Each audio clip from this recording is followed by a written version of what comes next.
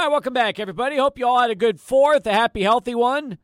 Alongside Angel Munoz, who's taking care of the board today and producing the show, and Adrian Broaddus will be back tomorrow. I'm Steve Kaplowitz. Good to have you with us. 600 ESPN El Paso. Our good pal Jason Craig even stopped by today, and when he saw Angel, he said, okay, show's in good hands. I'm going to go and split. So we'll probably see Jason either tomorrow or later this week. But first off, I hope all of you had a very happy and healthy celebration. Disturbing news about what happened in Chicago yesterday and other places around the country. It just seems like this has become the norm more often than not, and obviously in El Paso we can also relate to that. But nonetheless, it was the 4th of July, and now we're back ready to go with you today. 3 hours, no Chihuahuas baseball. They're off today after playing yesterday. So we'll get Tim Haggerty back tomorrow at 6. But that gives us a chance to have a huge show today, and I mean it. Huge show because we've got a guy in studio that I haven't seen in person in years, but he's back here. He's back on the program. He's a former UTEP minor player, assistant coach, longtime assistant in the NBA, and now we're happy to have him back in El Paso. He's Greg Foster, and he leads us off here on the show today. Great to see you back, and welcome back to the program. Greg, how are you? Thanks, Steve. Thanks for having me back. Always love to be on the show. Well, we love having you here, and you look terrific. That like nothing's changed, and I think that's the best part. What's the secret? What's the secret to not aging? Looks are deceiving for sure. Come on. But it's changed. But this body is hurting. But I've been trying to take care of it for the most part. Eat right, and that's 99.9% of the whole deal. There you go. And you're still at the gym working out, I would assume. Every once in a while, yeah, I get in there. Not as consistent as I would like to, but as you age, you can't do it as much, and you can't go as hard. So. Have you done what so many people have done also, and that's they've added they've added the gym to their home, so they can essentially work out from their house and not have to worry so much about going to and from. Yeah, I've never been able to do that. I'm a little old school. I like to get out of the house, go get it done, and go to the gym, and feel like you're actually really doing something, and kind of gives you something to do too. So, it's almost like a part of your social life. I understand, and if the gym was at the house, then it's almost too easy to say no to it, and then you feel like, all right, what am I doing? I'm wasting time, wasting money. So at least this way, if you have a gym membership, it gets you out of the house. Yeah, that's true. You're paying for it, it's going to motivate you to get there. How'd you celebrate the 4th, Greg? I was asleep. You slept through the 4th. Went up to the lake last weekend. Great fireworks show up there, and had a great time, and just had a little barbecue with some friends early yesterday afternoon, but I didn't stay up for any of the fireworks, any of that stuff. So shut it down early, man, like an old man should. Now, do you have a place in Elephant Butte? No, but I go up there a lot. Been getting some fishing in, and with all this downtime, so that's been great. I love that. I think that's great. And the nice thing for you is you've traveled so much throughout your career, both as a player and a coach.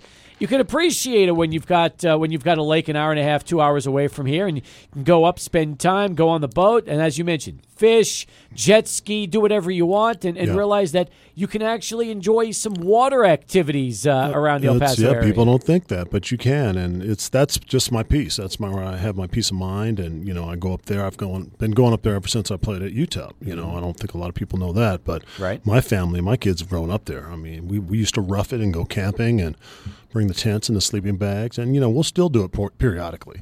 But it's a little hard on the back when you wake up in the morning sleeping on that sand. But I've met some good friends. Frank Valorio's a fishing guide up there with Landon Chapman, and he showed me some things up there. So I go up there and really, really enjoy it. Did you do that growing up in Northern California? Was that part of things like going up and hiking and doing those kind of things? Yeah, we got outdoors, and that's a testament to my mom. She taught me how to fish, and she taught me how to camp, and we would do all that stuff. And so Carol Foster was an outdoorsman, and she passed that along. So it's something that I've tried to pass along to my kids and my wife's family too. Did you ever go fishing with either Don Haskins after your playing days or Tim Floyd, who's still doing a lot of that now? I never got a chance to go fishing with either of those guys, but I'm still hoping to get down to Coach's place in Mississippi. We're always sending pictures back and forth and telling fish stories, and the bass here are a little smaller than the bass there. Yes. So ultimately, I'd like to get out there. So yeah, it's been a good time, and it's just my little getaway, Final fishing question. What's the largest fish you've ever caught? Well, out of Elephant Butte, caught about a 27-inch walleye. Okay. And that was last week when we got some of that rain. Nice. No, that's a lie. My wife caught the 27-incher. I caught a 24-incher. That's still pretty good. The fact that she caught a 27-inch. Oh, my man. God. Yeah, they're pretty big walleye in that lake, which is surprising. But the fishing is good. The lake is down, but the fishing is really good. So when you catch the 27 or 24-inch walleye, do you throw it back in, or what do you do? No, the 27-incher we probably should have mounted. I wasn't going to mount my 24 just because, it wasn't as big as hers. But sure. We'll fillet them and we'll eat them. Walleye is probably my favorite freshwater fish to eat. It's actually excellent. Now, have you've perfected the art of, let's say, skinning and then deboning and doing all that stuff? I was a novice until about a month ago, and it got ugly when I was filleting fish. I lost a lot of meat, but now I got it down, I believe. And, good for you. Practice makes perfect. You're going to be hosting your own show soon enough. My guy Frank was a great coach. I call him coach about, I caught him after I slaughtered some fish and wasted a bunch of meat going. I went back and forgot something at his place, and I saw him carving up all the rest of the meat off. I said, I got to get better at this. Unbelievable. But now, I heard, I guess about a year ago, that as soon as the NBA season ended, following the 2020-21 season, that you were coming back to El Paso, and you were going to either – I heard rumblings of retirement. I heard that you were going to just take a break. And we've been, in communication off and on since then, trying to get you on. So tell me what the last year's been like, because it's already been a year since you last coached in the NBA. It's really been great. I've been doing this basketball thing for 30 years, and I've never had any downtime like I've had this past 6-7 months. So it's been incredible for me. There was a time where it probably wasn't the right time to do nothing, but this was the right time to do nothing. It gave me an opportunity to heal some injuries, heal some things with my body that needed to be healed, but more importantly, mentally. Just gave me a break mentally to get away from the game. So I guess the criteria for me, if and when I do go back, is simply there's a couple things. Knowing the people on the staff and winning, period. Those are important things to me because I want to enjoy it. I've been a part of a lot of rebuilds. Mm-hmm. They're a lot of work. And when the expectations rise, you're not always there to see it through. Yep. And that example would be Milwaukee. So I think we did a great job in Milwaukee. Coach Kidd's staff, and I'm glad to see he's having some great success in Dallas now. But, that's the name of the game. So, knowing the people, enjoying the people that I work with, and winning basketball games. You did the same thing in Atlanta. You were right there, too, and then all of a sudden the Hawks start to explode and get better and better, and you're not part of it. So that's when you're a part of a rebuild situation. You're there to develop. You're there to develop young players and get them better. But you got to make sure that whoever's in charge at that point is going to give you what you need to continue to succeed and meet expectations. Because expectations, they continue to climb as time goes on. I agree with you. Now, it's hard to believe, but it was less than 10 years ago. You were here as a grad assistant and then becoming an assistant coach under Tim Floyd.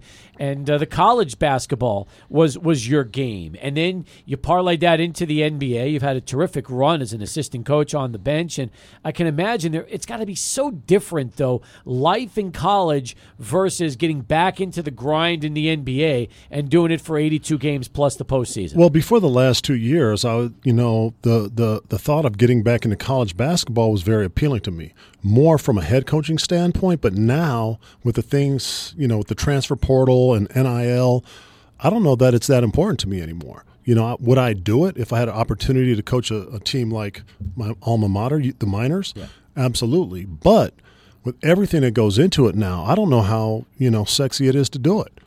We definitely have to figure out what's going on with the NIL in order to compete and retain players and bring in major talent. So until we get that figured out, it's going to be tough. Well, the game has changed. It's just what it comes down to. It is what it is, yeah. And if you want to be a part of it, then you got to be able to deal with that stuff. So I've always said that what the NIL has done is it's made compensating players legal. Because we knew for years and years it happened under the table at all the big schools, and that was just kind of the norm. I doubt when you came to UTEP in the late 80s there was a huge financial package attached to it, but there were plenty of players that were getting compensated. It just wasn't something that was being allowed to be discussed, and now you've taken ultimately that NIL umbrella and you've been able to, I don't want to say disguise the compensation, but in a way, you've made it legal for teams now to pay players to go jump from school to school. That's exactly what it is. No more, no less. You're paying players to come play at your school. And if you identify a player that might not be a top-tier, 5-star type player, and he comes to your school initially and you get him better, guess what? You got to pay for him then too, because he's going to want to leave. He's going to get poached. So again, in order to prevent our players from taking off to other schools and having to retool every year, which seems to be the case, even before the money for NIL was, brought up, we got to get that part figured out. I don't want to say Roy Williams and Mike Krzyzewski would still be coaching if we didn't have the portal and the NIL, but there's a chance they would be. I think they, even the best coaches in the game, got tired of it, realized that they're going to take a hit like everybody else, and after all the years they've coached and all the national championships they've won, they don't want to deal with that anymore. I totally agree with you. I totally agree. They would still be coaching right now. But ultimately, coaches have something to do with it too, because they'll sign a kid. Yep.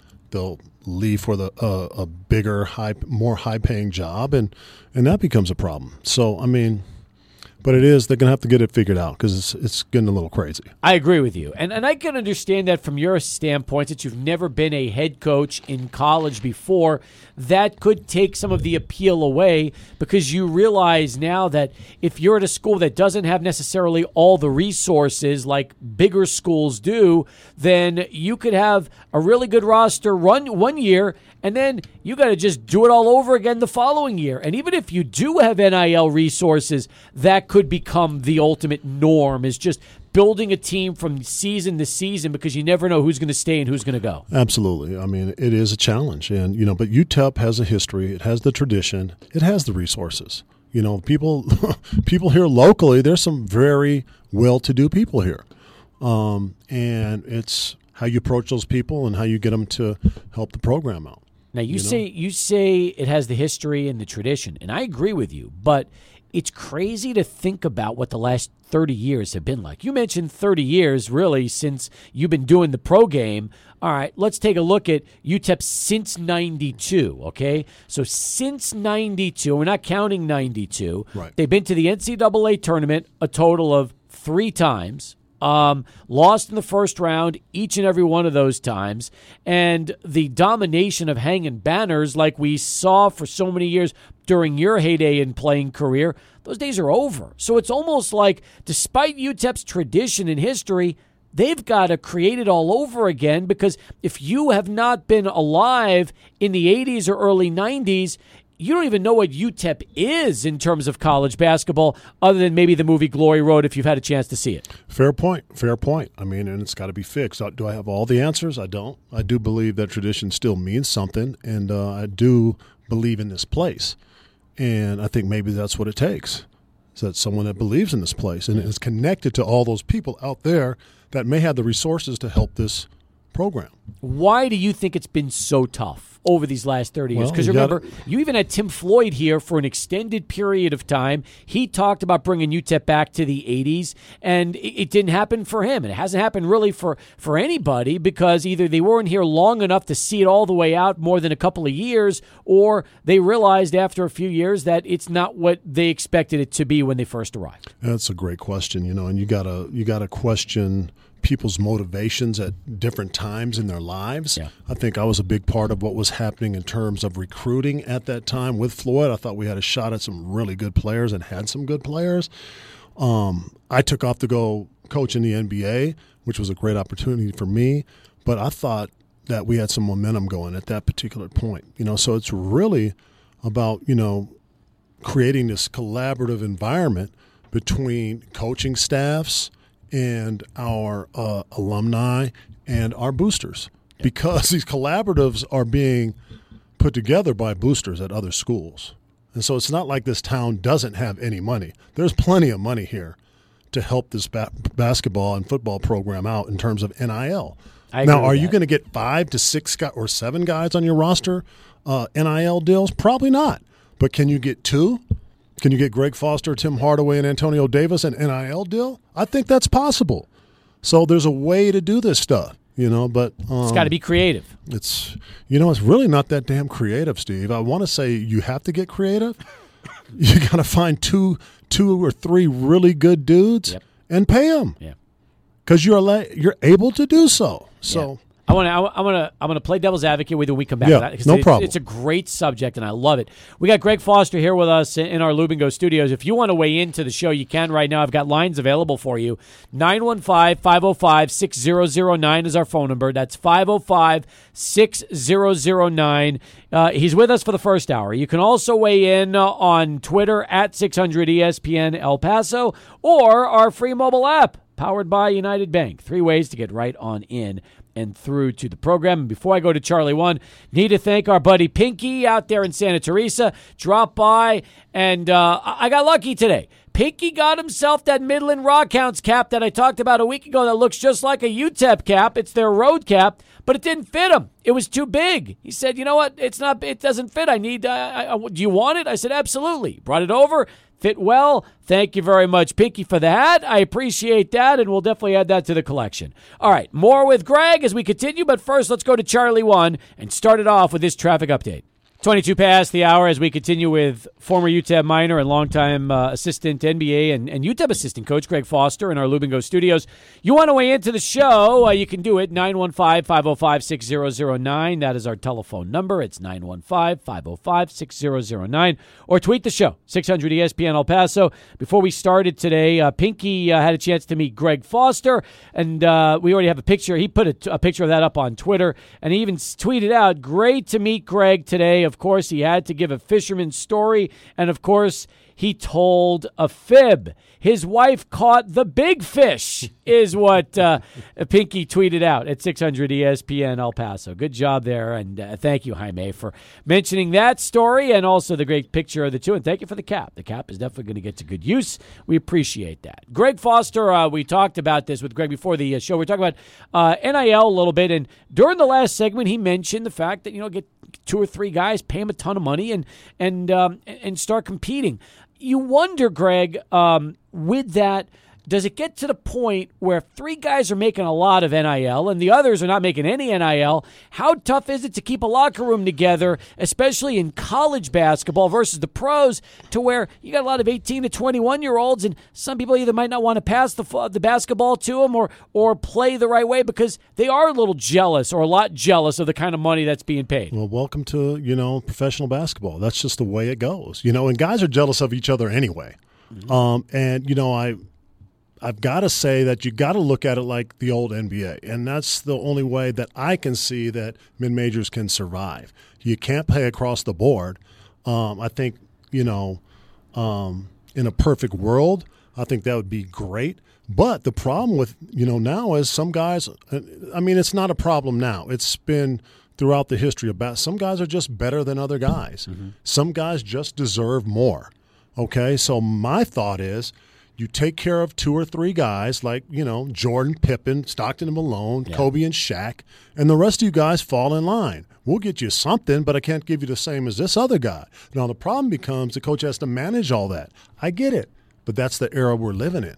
It's true. And so that's the poor coach probably just needs a general manager, someone to manage all that, somebody to track guys' progress. Because when you bring in a guy, you develop him, you get him better, he's going to get poached, like we mentioned before, and you're going to lose that kid. That's true. You might have to create tiers. It just stinks that right now UTEP and other mid-majors could ultimately be turned into junior colleges, meaning that as soon as a player gets good, they're as good as gone. Because unless they're the exception to the rule that feels so grateful for the opportunity that they're going to pass up on a chance to make big dollars because they feel like they could keep winning and developing here and then go to the pros. You're right. A lot of these schools are gonna lose out to the high majors that are going to throw 6-figure NIL deals or more right at them to try to bring them on board. Right. Well, I think, the other thing is, with the transfer portal, and I think you brought it up earlier that, Coach Haskins used to, give guys second chances, guys that were on their last leg and guys that once you got here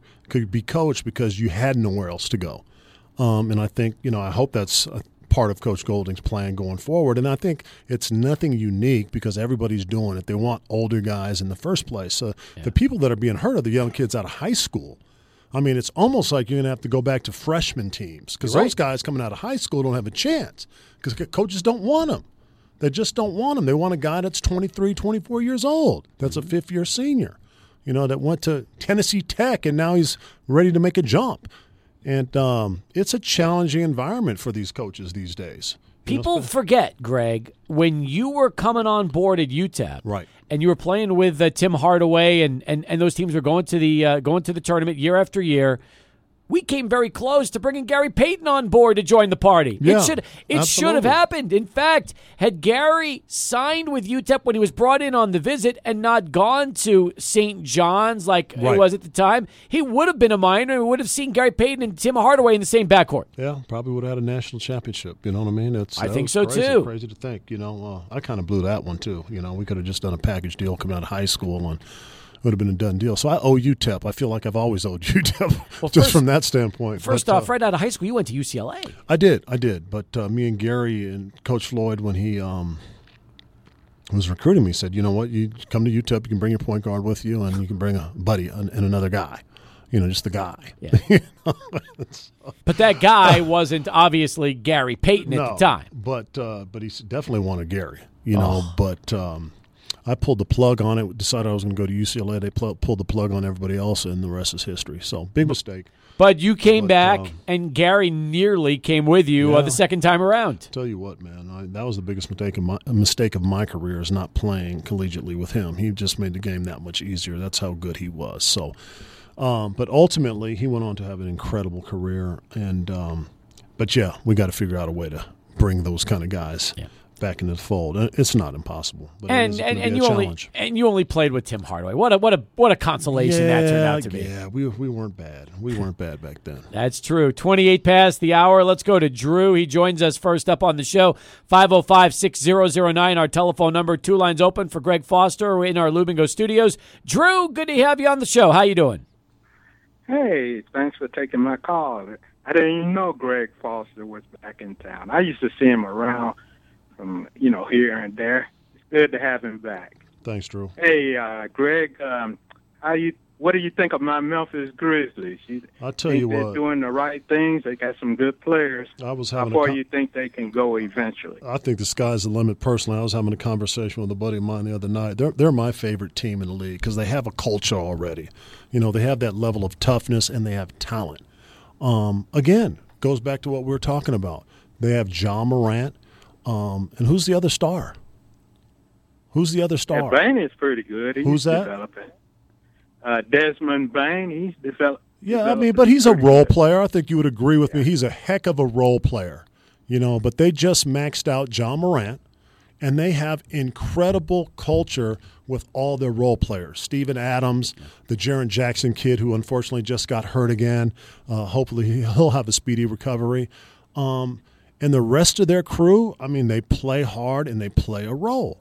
And I think that's kind of an example of what UTEP can do. But so they don't have a super five over there in Memphis, and that's why I really respect them. They play hard, and culture is important to them. And they're one of maybe three teams that has that kind of culture in the NBA. So, Drew, they're my favorite team in the NBA right now. Yeah. Okay, and now on your former team, the Utah Jazz, they dealt Gobert. You think they might move Mitchell, and what do you think of that Gobert trade? God, I have to think that they're not done. That was a huge, huge risk if you're Minnesota to give up all those picks. Now I understand those picks might not be like in the top 10, but to play the Twin Towers again, if you're going to commit to that kind of basketball, then great. They're just going to have to be incredible defensively.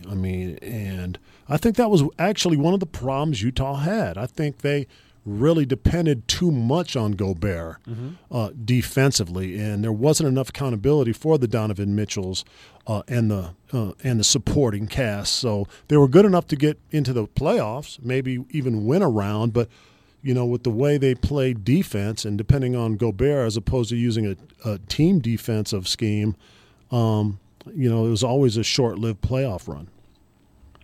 And finally, what's your opinion of Zion Williamson and Pelicans? Do you think that he can stay healthy? If so, that they're going to be a threat also. Well, I'll listen to you out there. Thanks for taking my call. Good job, Drew. Calling. I think that's the $200 million question when it comes to Zion Williamson. He's got to – I would think he has to cut some weight. He's got to. I mean, with as explosive as he is and as much as he weighs, and I think C.J. McCollum, that trade was incredible. I mean, they took off after that, and this guy's got to be a part of that because they can be pretty special, but he's got to stay healthy. I'm with you. And that was a big risk for them, and I don't know everything that went into that contract and negotiations and the language in the contract. But, man, that's they put themselves on, the chopping block now. He's got to perform.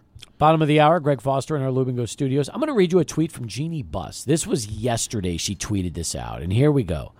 I miss KB, talking about Kobe Bryant. He would understand and explain everything that I'm not allowed to. Honestly, he was the greatest Laker ever. He understood team over self, meaning your rewards would come if you valued team goals over your own, then everything would fall into place. All can reply. Is Jeannie taking a subtle shot at LeBron here and really talking about how she wishes she still had a Kobe Bryant type of player because of what he was about with team over self? Because you read between the lines, and that's the first thing she says is he understood team over self, meaning your rewards would come if you valued team goals over your own, then everything would fall into place. And I kind of wonder, is that a backhanded shot at LeBron right now? I don't necessarily think it's a backhanded shot at LeBron as it is at, the league in general. That's just the league, Nobody's a warrior like Kobe Bryant was. He put the team on his back. And the team didn't necessarily like it all the time. But he was going to will his way to a win. He's going to shoot the ball. He's going to man the ball. And, he wasn't the easiest guy to play with. But guess what he did do? He led by example. And you could never question that. You couldn't argue that. And so unless you were willing to work as hard as him, which there were very few, you couldn't say a damn thing. You played with him. You played against him. Yep. You won a ring with him one season, and Shaq was also part of that fun. And so, I mean, you can speak firsthand about Kobe because you knew him. You knew him from the time you just played in the league, both as a teammate and as an opponent. Absolutely. He's just an incredible work ethic. The only guy that comes close to his work ethic in today's game is Giannis Antetokounmpo over there in Milwaukee. And he's taken Kobe's attitude, put it into his own game. And, the guy is relentless in the way he works. Every day, twice a day, to the point where, his own, front office had to try to get him to relax. And there's no way he was going to do that. Kobe was the same way. And he was a really good teammate because you knew what you were going to get. Even if you don't like a guy, as long as you know what you're going to get, and I liked the guy a lot. Did you have Giannis his first year? I'd had him for a couple of years, yeah. So, again, it just goes back to what we were talking about. Expectations start to grow.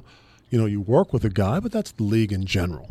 Big names come, available in terms of coaches and whatnot, and things change. Yep. So that's why it's so important to be with a team that has the proper kind of culture. Yep. So you don't have to worry about those things. And by those teams, I'm talking about the Spurs, the Miami Heat, and the Memphis Grizzlies. And those are the guys that I think they're trying to build that in New Orleans. As crazy as that sounds, but it seems like they're going in that direction. And I think Monty Williams might have brought that, or Chris Paul brought that to Phoenix. And you can see the impact that he's had on that team. I love both of them. I mean, I think Monty Williams is. I like him as a player. He's done a terrific job as a coach, and we all know about Chris Paul. Although he's still that NBA title is so elusive for a guy that will no doubt be going into Springfield one day as a Hall of Famer. No doubt. It's just so hard to win in this league, and it's really hard to win at a high level. And only one team wins a championship. Yep. I really thought Boston had it this year. Speaking of a guy that's done a great job, that guy up there in Boston has done an incredible job. And, the one thing that worried me about Boston this year was simply that I thought they might have been happy to be there. I think they let games 4 and 5, I believe, slip. And they should have won those games, and that could have been their championship. Once they let those go, it was a problem. Yeah, but Udoka had a great rookie season as a coach. Absolutely. And Brad Stevens moving into the front office turned out to be a great move for the Celtics. Absolutely. And I should have mentioned them in that group of teams that has a great culture because they seem like they have great guys. Does Danny Ainge in Utah, is that something that's going to work? You know what? I believe, with him and the rest of their staff and the culture that ownership has always possessed there in the fan base, they're going to make it work. Okay. One way or another. And and then you got the other end of the spectrum, and that's what's going on in Brooklyn right now. Kevin Durant wants out, asked for a trade.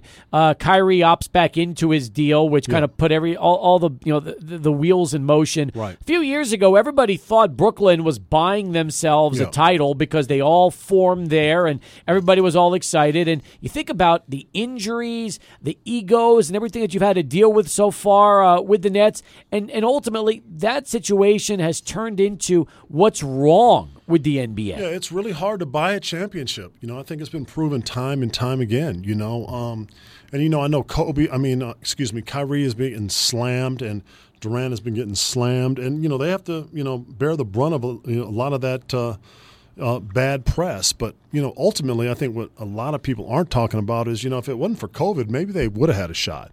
The kid just decided he wasn't going to take the shot. It was his prerogative. No one agrees with it. 99.9% of the people out there don't agree with it. But, if COVID never happened, then what? I don't know. Were they good enough to win? Were they good enough to coincide? They lose James Harden. But if you have James Harden, Durant, and Kyrie Irving, healthy, and Durant was hurt too. So there was a lot of little things that happened on the outside of all this that made it difficult and has brought the Brooklyn Nets to where they're at this point.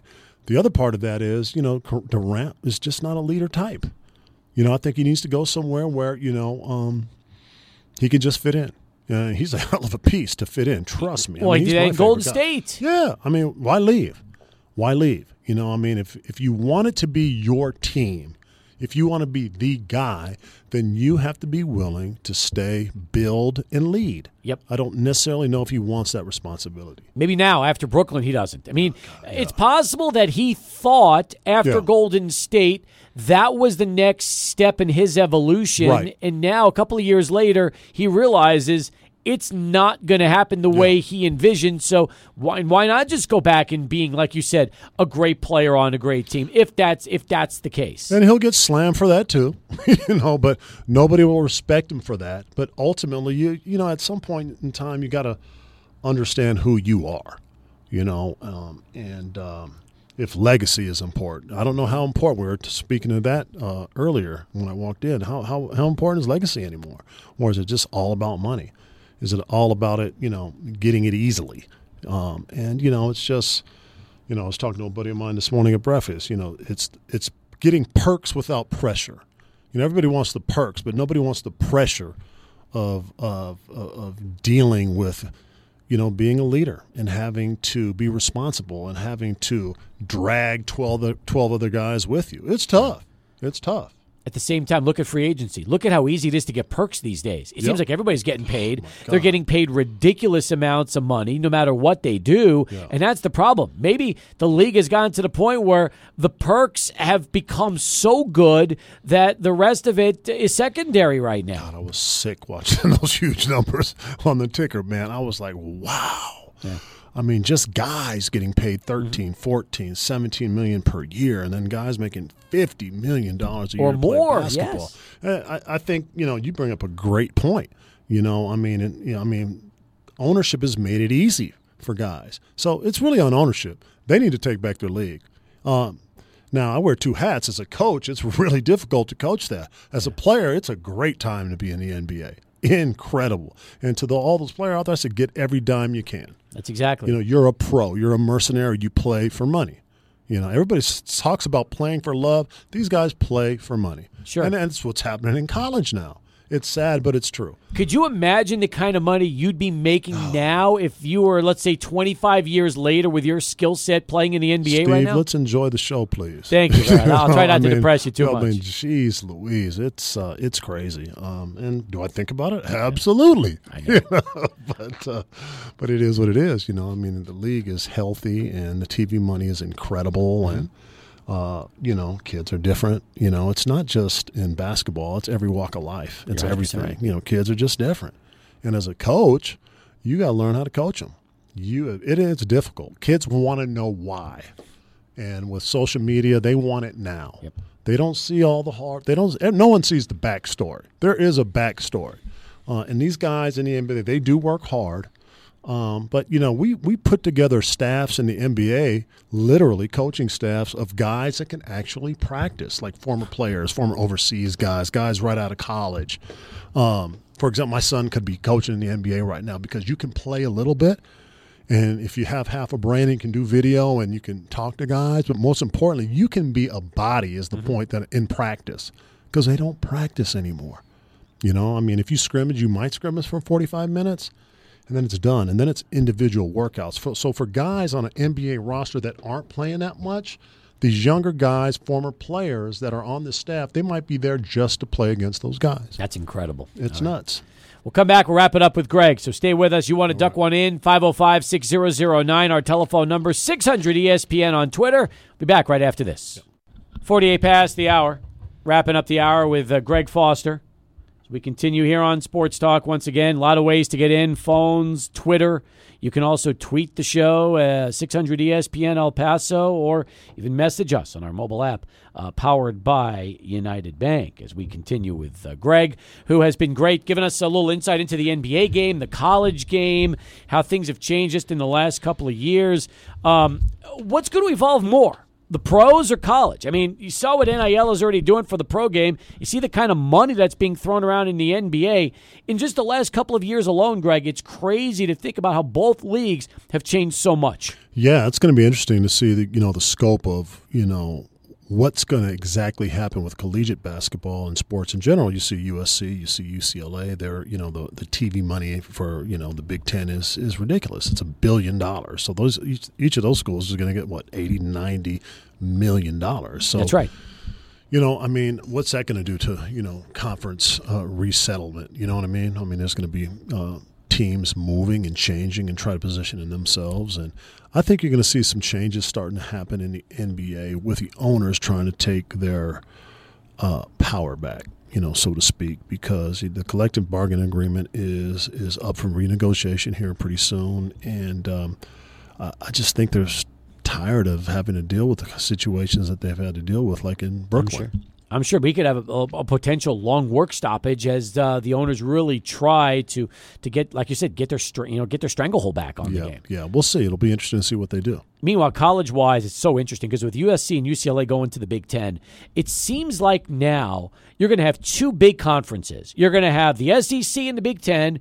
Then you're going to have everybody else. Right. If the rumors are true that the Big 12 is trying to lure 6 Pac-12 schools to go and join, which is the rumors now, right. Arizona State, you also have Colorado, you have Utah, and then potentially even Oregon and Washington. Wow. So if that happens, that leaves Stanford, Cal, Washington State, and Oregon State as the only teams left in the Pac-12.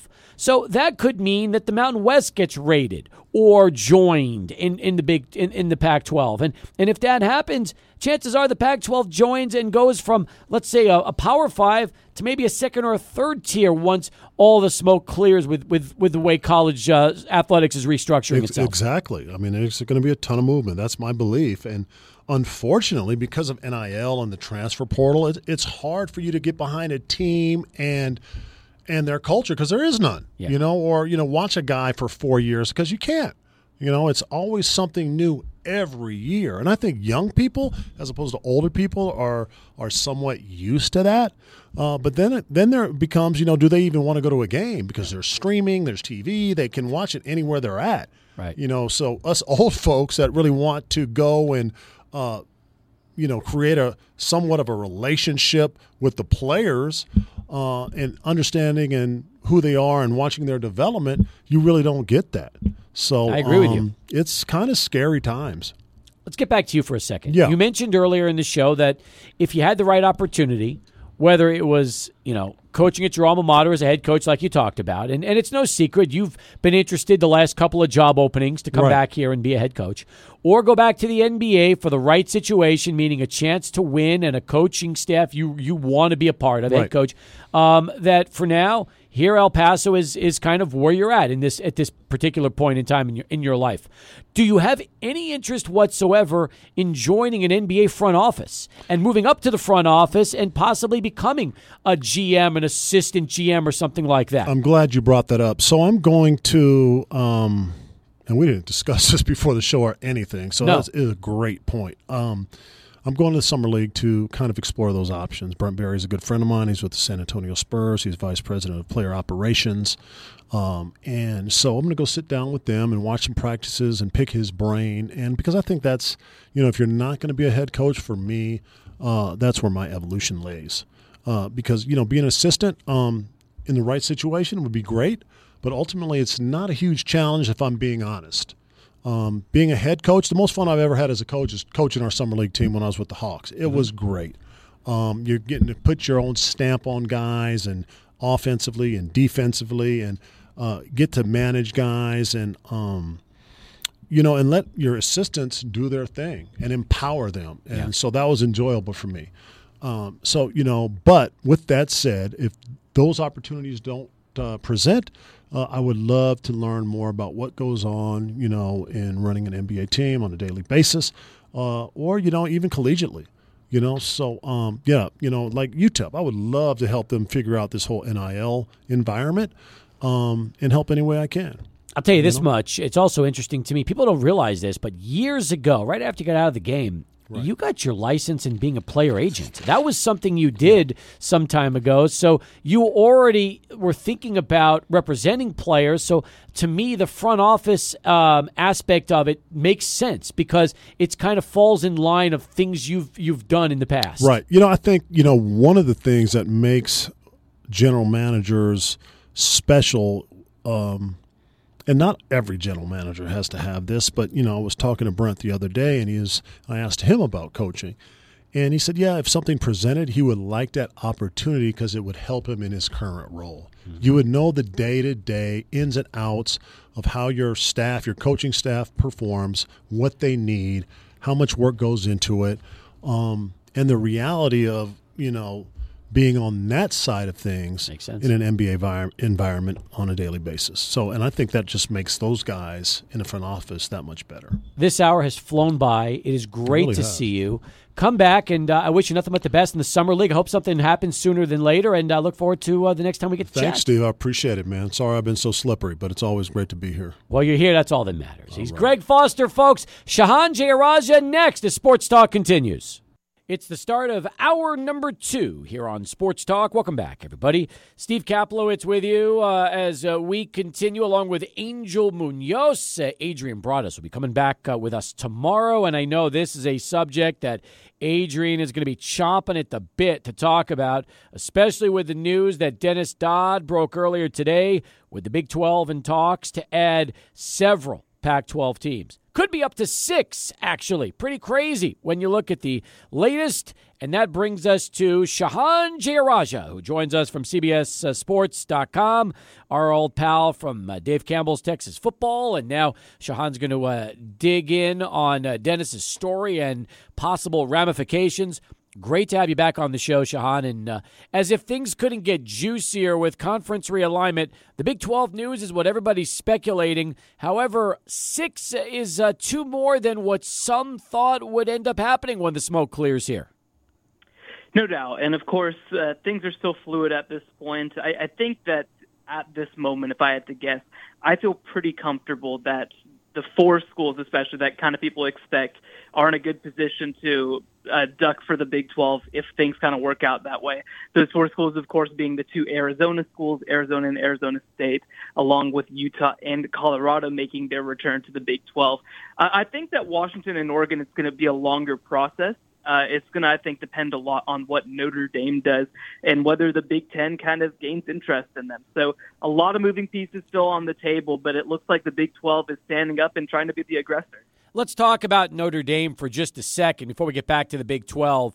I know if they had a choice, they would like to remain independent. It seems like for Notre Dame, that's the best of everything. Do you believe that as the latest shifting in schools to these big Power Fives go, that Notre Dame is going to be forced to have to make a choice and not just stay independent? I think we're starting to move in that direction, right? I mean, I made a comparison on another show earlier, and it's kind of like, look, the Dallas Cowboys are the biggest and most powerful brand in the NFL in a lot of ways.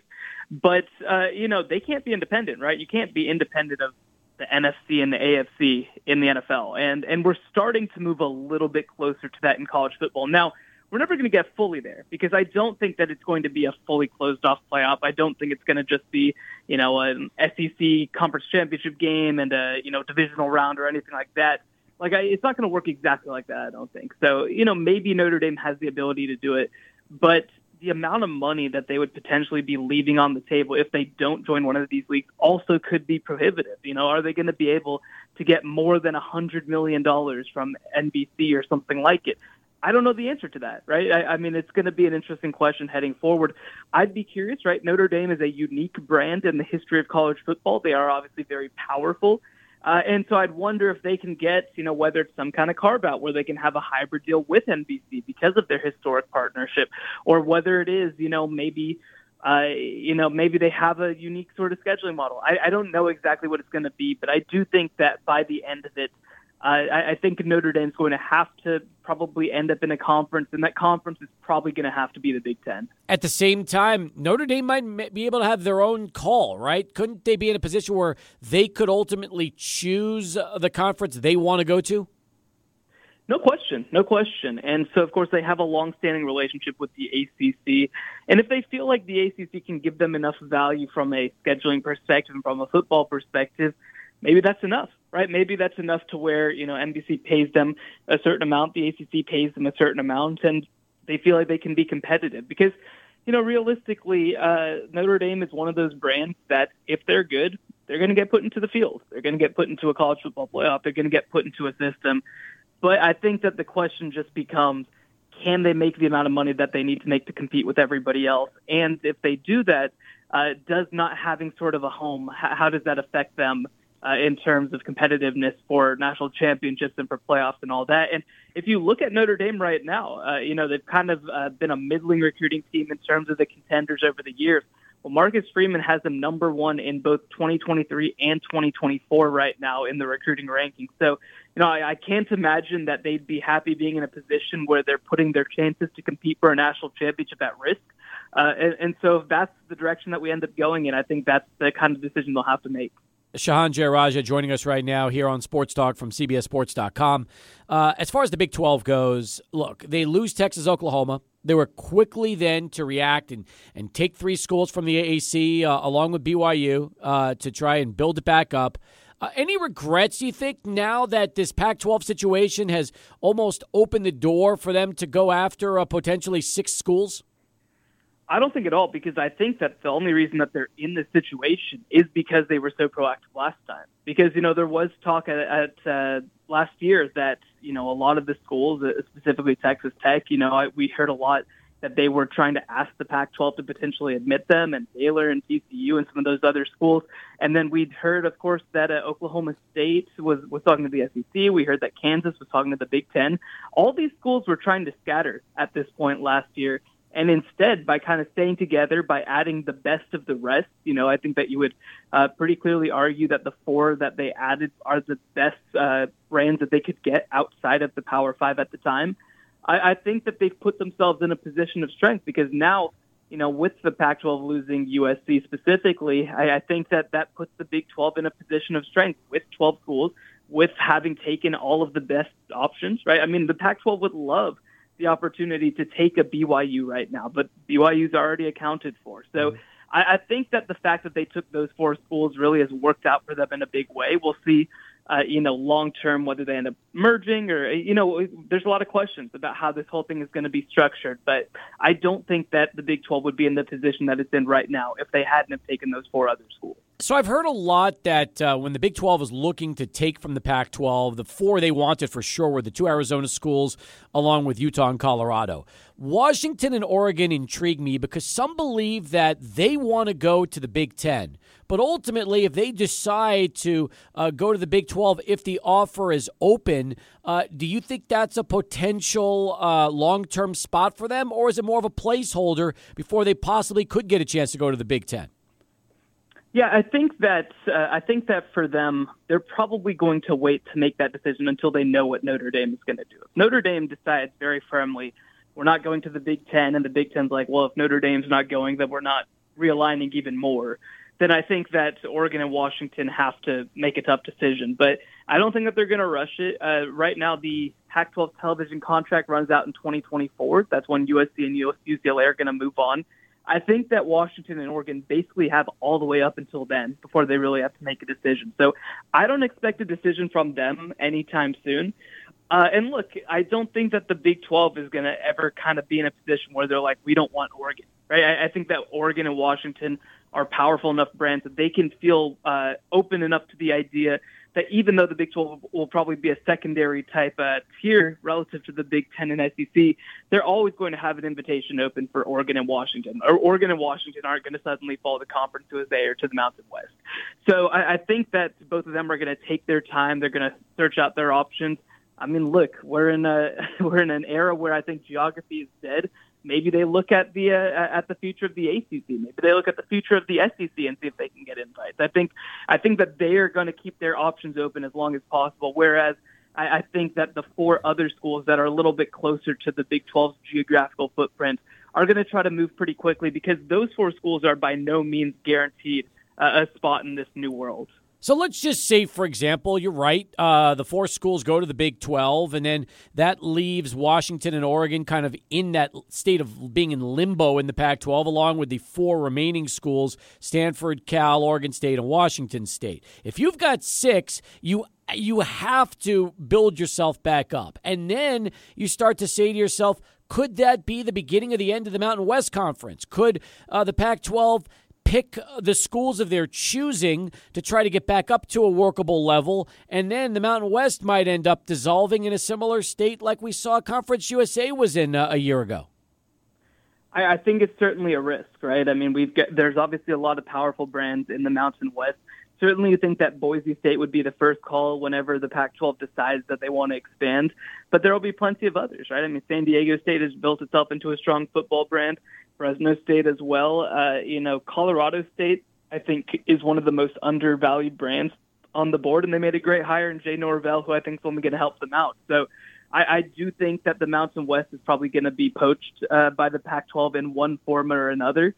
I think that what's going to be interesting, right, because we talked about this earlier. I mean, there's very few conferences that fully fold, right? I mean, realistically, what happens with a lot of them is they turn into something else. I mean, even the WAC, of course, still existed without football for a long time.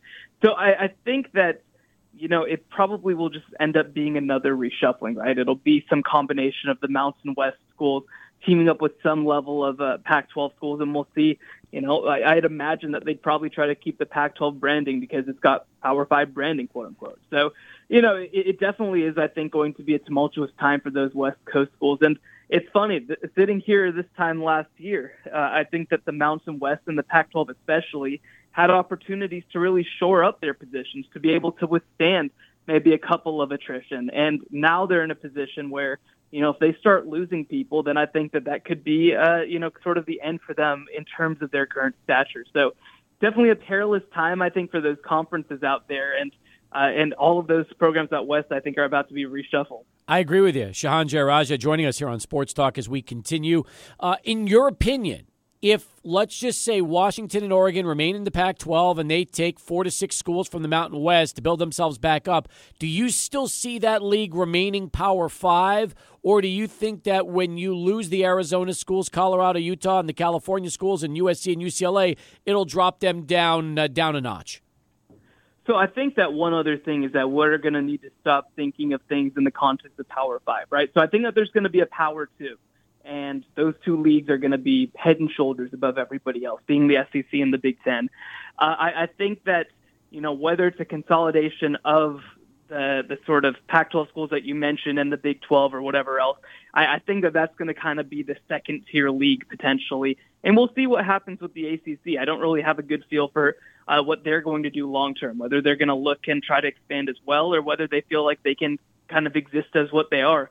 But I think that the Pac-12 ends up a step below that. I don't think that they end up kind of considered even that second-tier conference. I think that this would probably be closer to a third-tier conference. Now, there's some investment opportunities, I think, right? Again, I mentioned Colorado State. That's a program that I really like, and I think could potentially continue to improve itself as there's more investments in that area. And if they were to kind of move up to an expanded Pac-12, I think that the California schools always have a lot of ability there. And if Oregon and Washington were to stay, which I feel like if it was this scenario, they would probably end up going to this new Big 12. But if they did stay, and you are able to keep their rivals in Oregon State and Washington State, I mean, that's not a bad start. It's definitely better than, I think, any existing Group of 5 league. But again, when you're talking about power, I mean, I think that they're gonna have some profile. I think that they in an expanded playoff, which I still think is probably coming.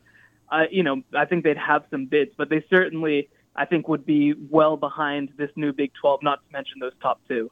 Fantastic conversation. I don't even want to get into UTEP yet because it's impossible to speculate since we don't know what's going to happen with the Mountain West, what's going to be left with the Pac-12. It's almost like, let's see how things develop. Then we could try to figure out if Conference USA could benefit or if UTEP could find themselves back with New Mexico and the Mountain West.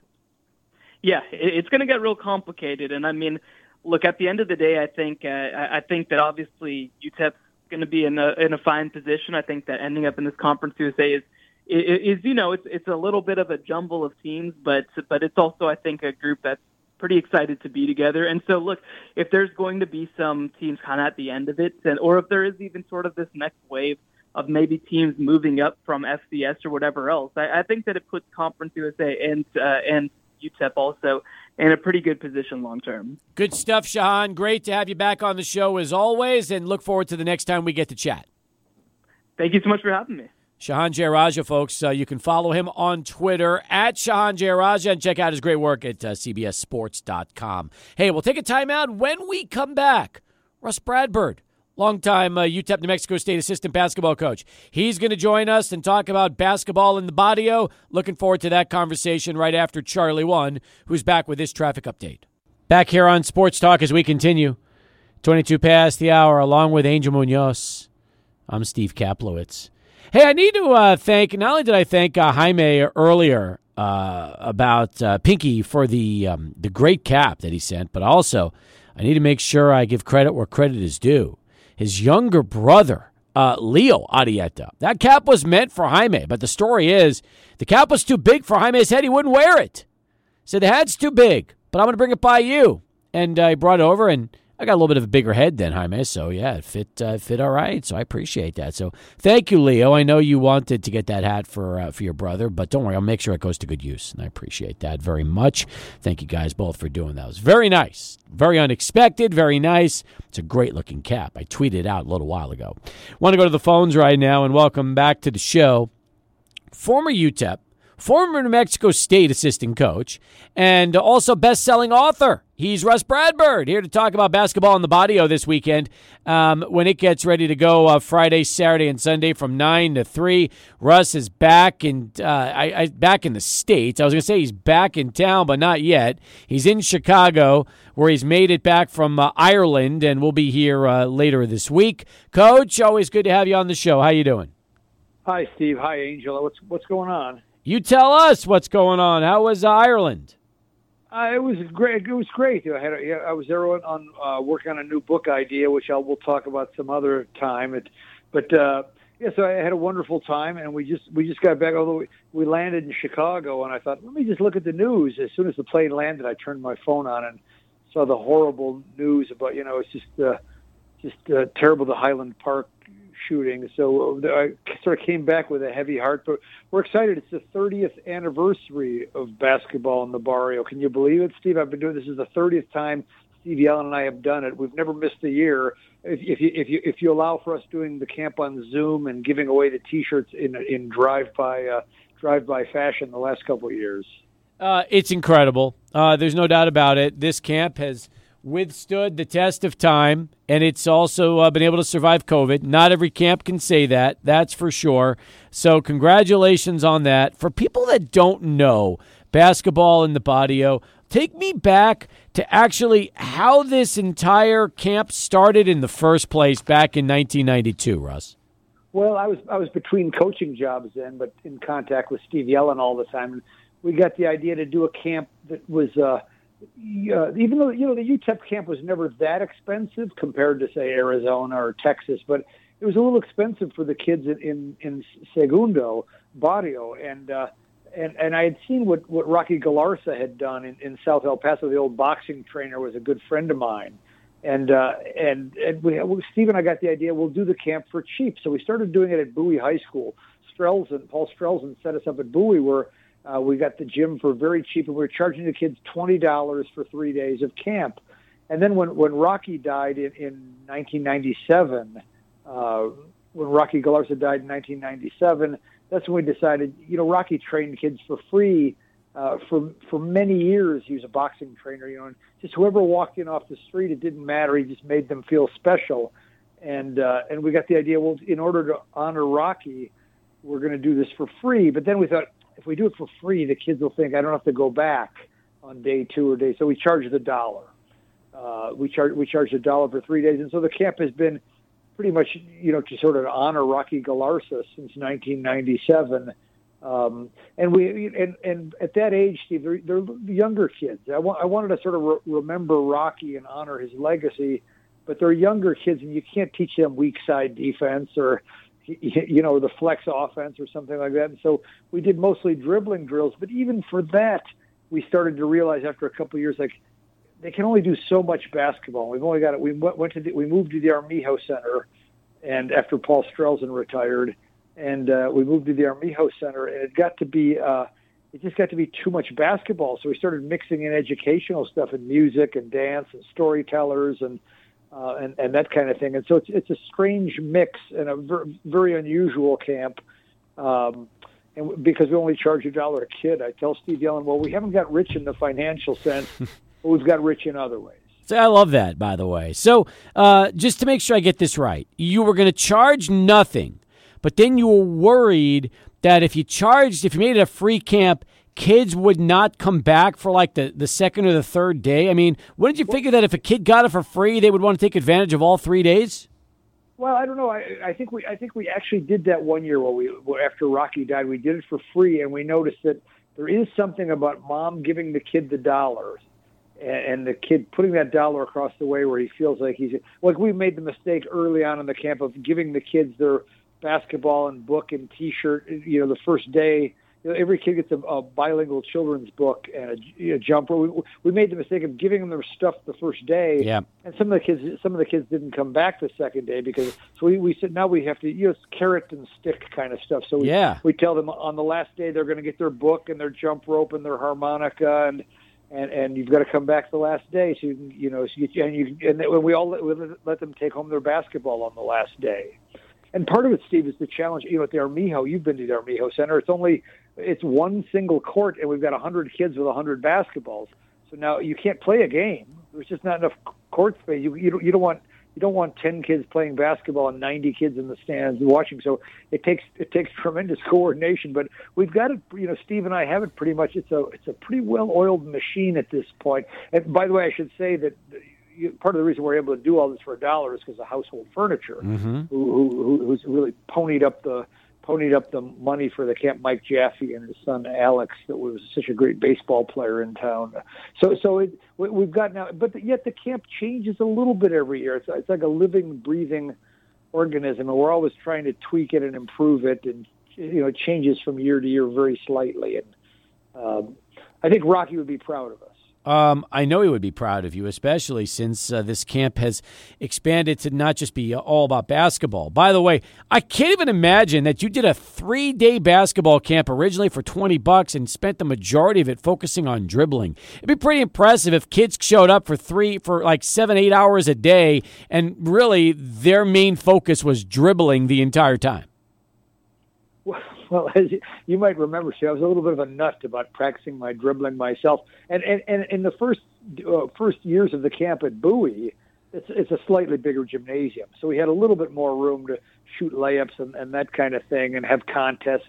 But we've a lot of contests and relay races and that kind of thing. But now we've gotten where we try to do nothing at that age.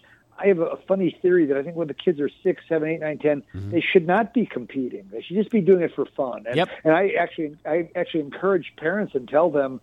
Now, not my kid, of course, doesn't even play basketball, but I tell parents that until your kid's about 15, the only thing you should say to him when he gets, or her, when she gets home from practice or the game, did you have fun?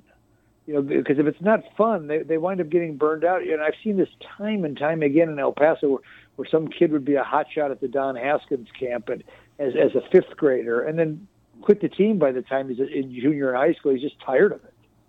And so you have to keep kids fresh and keep kids and make it fun for the kids, even if it's not basketball. I think it's true for anything. If the kids are going to buy in and get hooked on it, it's got to be fun. If it's drudgery, you're just going to drive them away. I agree with that, and that's why it makes a lot of sense why you would just do that. Although it's sad to think about, Russ, just how travel ball has exploded for all sports and all age groups, and how much money families invest every year into serious travel ball for kids that are the same ages that are going to be competing in or going to basketball in the Barrio this weekend. Yeah, I think it's. I'm not a big fan of the traveling teams. I think it's a bad idea to start taking teenagers that are younger to Las Vegas. And El Paso's a town of 750,000. You've got Albuquerque and Phoenix close by. If you actually need to have a tournament, I don't. For the life of me, I don't. I think it's a bad idea, and just whatever. It's just fake exposure. I don't think it's really going to happen, and I think it's just sort of preying on the. I don't know. I don't think that should be the purpose of sports, is getting exposure for college scholarships and that kind of thing. I think we should be teaching the kids teamwork and discipline and that, so I'm very much, and the NCAA is actually part of it. Where everyone's transferring all over the place now, and I worry about what we're teaching kids, even for basketball in the Barrio. Sometimes, Steve, somebody will come up and say, "Hey, can I help coach?" I say, "Yeah, but you've got to be there all 3. Oh, I can't come on Sunday." Well, it doesn't. We want stability in these kids' lives. We don't want them, jumping from hotel to hotel and going to taking children to Las Vegas seems like a really bad idea to me. Coach Russ Bradburd with us right now here on Sports Talk as we continue. Bottom of the hour. Basketball in the Barrio going to be happening at the Armijo Center this Friday, Saturday, Sunday, 9 to 3, all 3 days. The cost is just $1. By the way, is there a place people can register, or do they just need to show up on Friday? Yeah, I think because the Armijo has been closed. The Armijo Center at 707 South 7th Street. But the Armijo Center has been, closed. Some of the parks never reopened after COVID, and I think Armijo has struggled. So I think it's reopening. So we're happy that El Paso Parks and Rec has always been good with us, and we're under the umbrella of the El Paso Community Foundation. But I think if you've got a kid and he's not registered yet, get your it's 6 to 10-year-olds. Which reminds me, Steve, don't you have a 6 to 10-year-old? He's on the latter part. He just turned 10, and yes, the plan is to make sure he's attending basketball in the Barrio those days. Yeah, well, don't start asking me for a freebie. He's got to bring his $1. Trust me, he'll be proud to bring you his $1. Probably come out of his own pocket, too. Kid earned enough money over the last few months where he can afford $1 and give that to you. I've been on the website, and I haven't seen the registration. That's why I'm wondering, where do you sign up, Russ? Well, I was going to say, if you're not, I think what Steve Yellen has been doing diligently has been taking the registration slips around South El Paso. Got it. But if you're not in South El Paso, I would say just get your son or daughter to camp by 8:30. It starts at 9, but you get them there by 8:30, and I'm pretty sure you'll get a spot for your kid. And I do need to bug Steve and say we got to get the registration form up on the website. We talked about that a couple days ago, and I don't think it's happened yet. If you go to basketballinthebarrio.org, Yep. I think it is. Yes. I think you could even learn more. And of course, Sean Harrington, the now Chicago icon, the gun violence survivor who played for the Aggies, he'll be there talking to the kids about working hard. It's very dramatic, of course. And then a lady named Natalie Gutierrez every year we get someone from Peace Players International. It's this group that gets kids from troubled neighborhoods all over the world to play basketball together. So it's our 10th year of flying in somebody from Peace Players. Well, this year it's Natalie Gutierrez from Los Angeles Peace Players. Nice. I like that. Hey, by the way, and that's another question I have for you. You mentioned how this camp has expanded from just basketball to so many other things.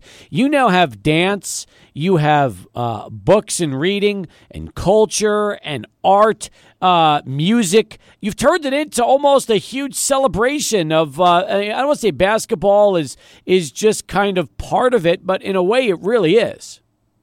I think that's right. I think if somebody wanted their dollar back because it's only 1/3 basketball, I think they could probably sue us to get their dollar back. But it just, and Steve, I should also go. I always try to mention this when I do interviews, is to say that there's people who have dedicated their lives to helping people in Segundo. The LaFay Health Clinic and the teachers at AOE School and Guillen Middle School and Bowie High School. So there's people, like Paul Strelson, the longtime principal at Bowie, who's no longer with us. But there's people who have dedicated their lives to helping kids. And Steve Yellen and I do it 3 days a year. So I don't like to act like I'm some sort of expert or David Romo, the great historian who's written so much about the history of the area.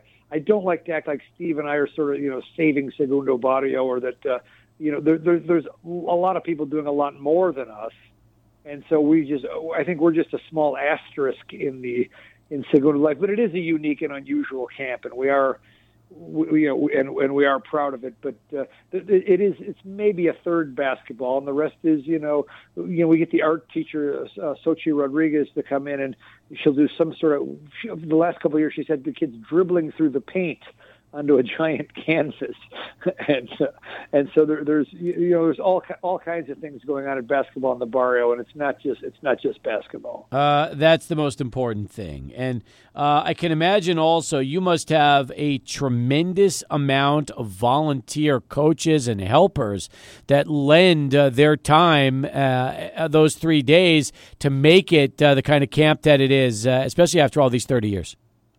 That's right, and we always talk about Steve Yellen this and Russ that, but the truth is, just virtually every decision we've made about basketball in the barrio for the last 20 years, we run it through Tracy Yellen, who of course played college basketball herself, and so between Steve and Tracy and myself, and there's a long list of coaches who have done it for a long time that we can count on. This year, the camp photographer is Herman Delgado, who was one of Rocky Galarza's boxers.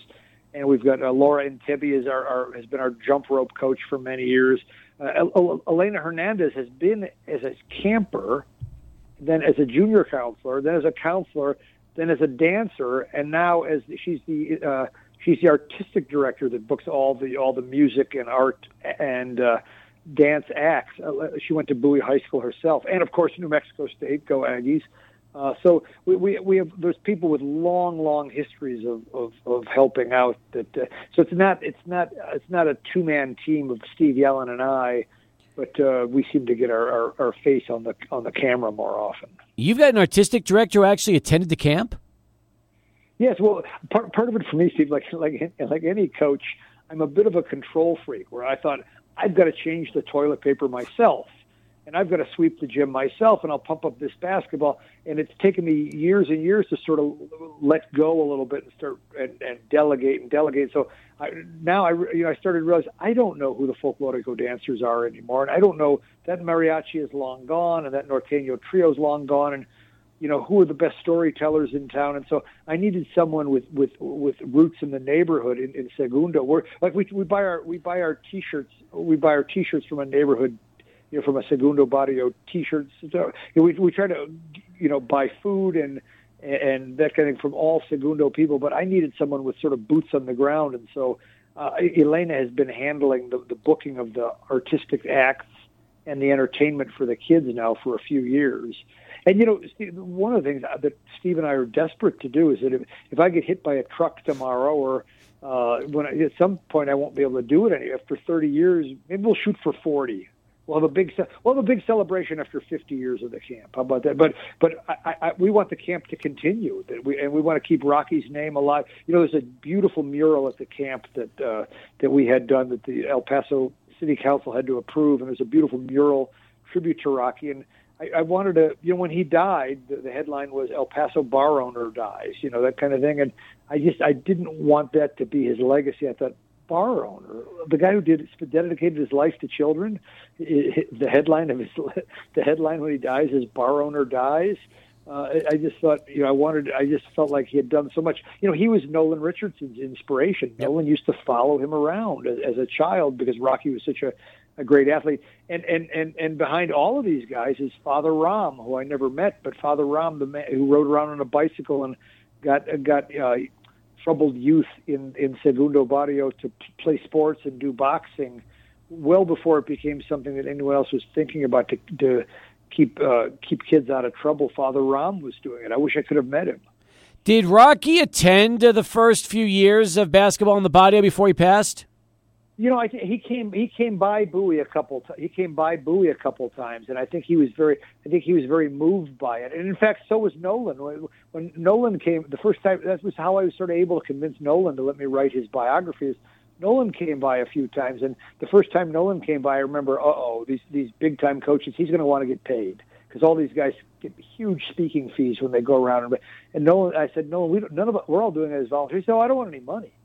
And he just completely, the kids were riveted, just like he's the most, they of course, they didn't remember ever seeing him coach or anything, but he said, Nolan is the best public speaker that's ever lived, in my view. And he just had the kids just on the edge of their seats. And I thought, somebody ought to be writing the book, this guy's story, because he's talking to the kids in Spanish, going back and forth from Spanish to English. And I thought, this is a really remarkable guy. And I actually felt the same way with, when Nolan got fired, the story was, when Nolan wound up getting fired at Arkansas, I thought this is going to be his legacy that he had a bad press conference and they fired him, and his life is a lot more than that. So Nolan has been an active part of the camp on and off now for quite some time. Very nice. All right, listen, Russ, I'm excited about this weekend. I think it's going to be terrific. Looking forward to seeing everything firsthand and being a part of it. That's what it's all about, is getting an opportunity to just see all of what you and everybody out there are able to do for all the campers. It's such a good time.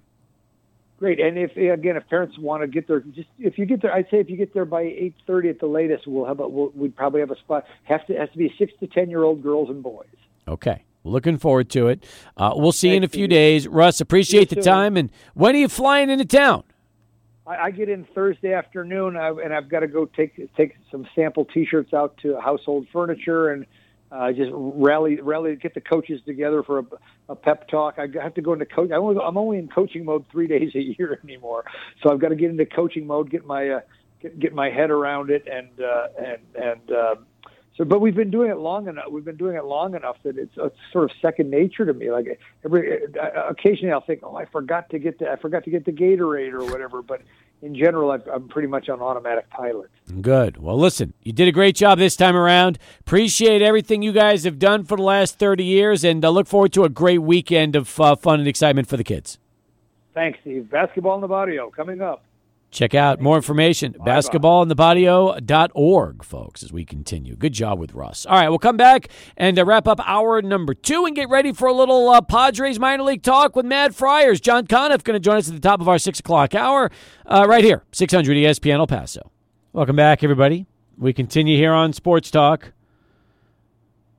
Along with Angel Munoz, I'm Steve Kaplowitz.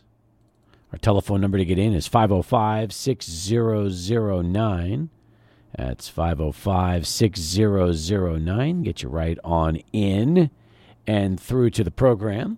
Again, would love to hear from you. Anything on your mind, this is the time to do it.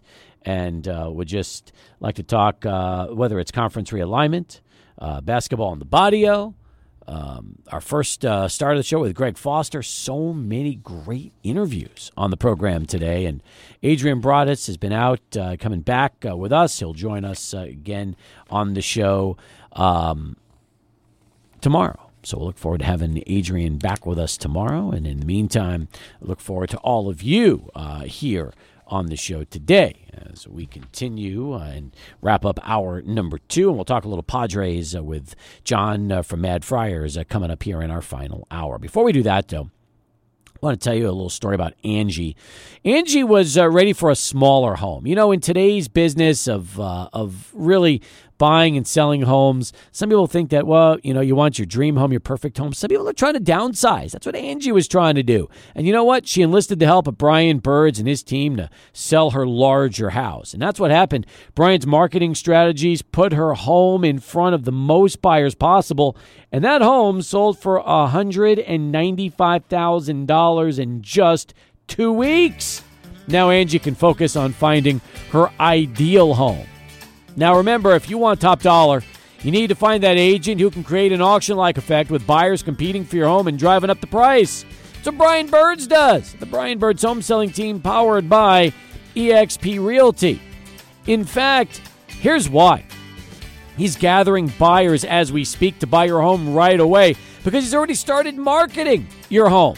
You know, most agents don't start that until after you sign the listing agreement, but Brian starts his marketing process even before he meets his clients. So call the official real estate agent of UTEP and El Paso Locomotive FC. The only agent I need if I was going to sell my home. He's Brian Birds. Online at brianbirds.com. Hey, El Paso, have you heard? To sell your home guaranteed. Call Brian Birds. Go to brianbirds.com. 9 in front of 6 right now as we continue here on Sports Talk. And, we've spent so much time today focusing on our guests. We really haven't had a chance to talk about some of the bigger stories that have made headlines. We got Wimbledon going on right now as we speak.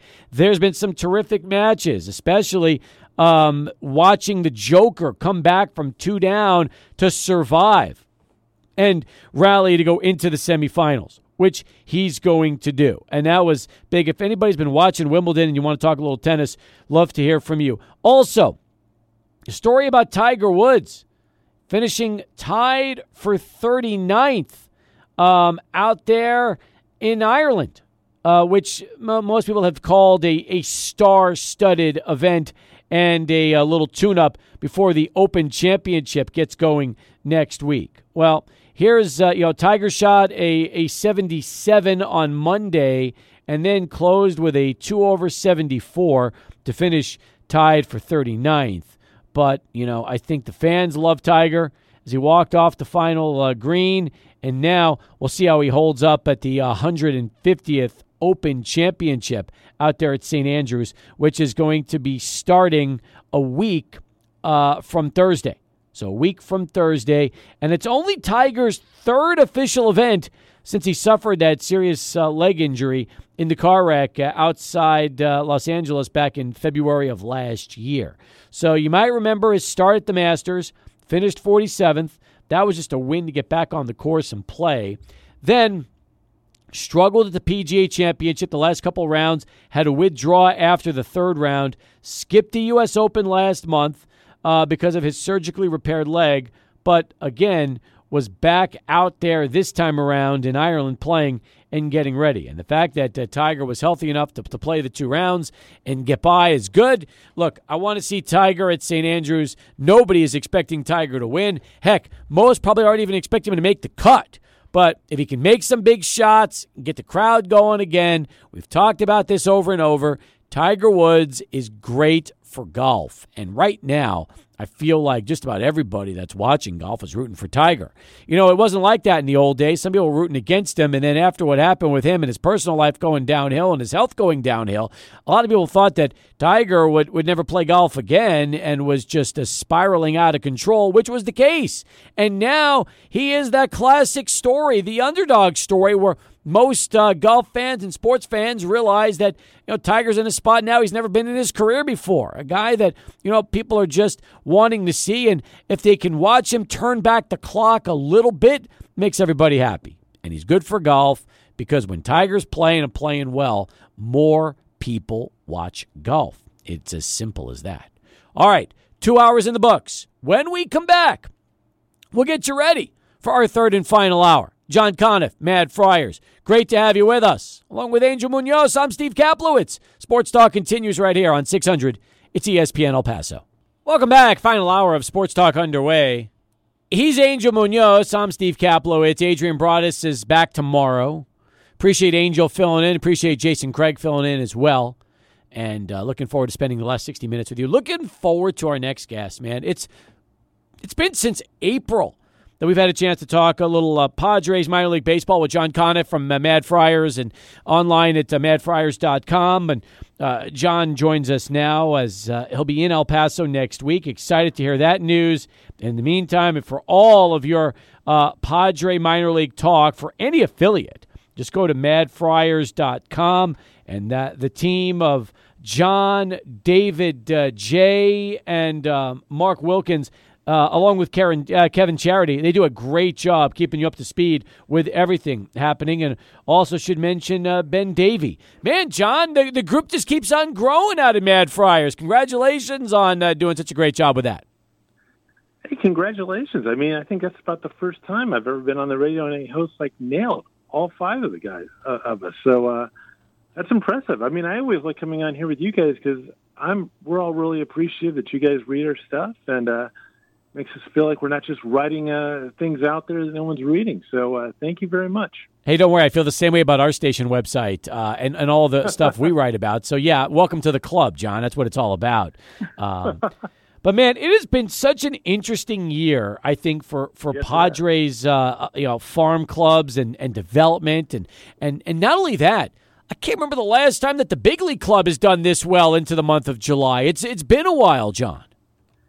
It's been a while, but, man, I think people in San Diego are starting to go down a rabbit hole today after dropping the second one to the Mariners. I think they've lost 9 out of 11, and it could have been worse and made that comeback against the Dodgers. So, but it's a cliche because baseball's been around for so long, and it's 162 games. There's going to be ups and downs. Yep. So the Chihuahuas are a really interesting team this year, though. I want to talk about them. And by the way, how ironic is it that today Andres Munoz comes in, the former flamethrower for the Padres who went through Tommy John surgery after being acquired by Seattle, and now he looks like he's pretty much gotten his stuff back and probably a future shutdown closer for Seattle.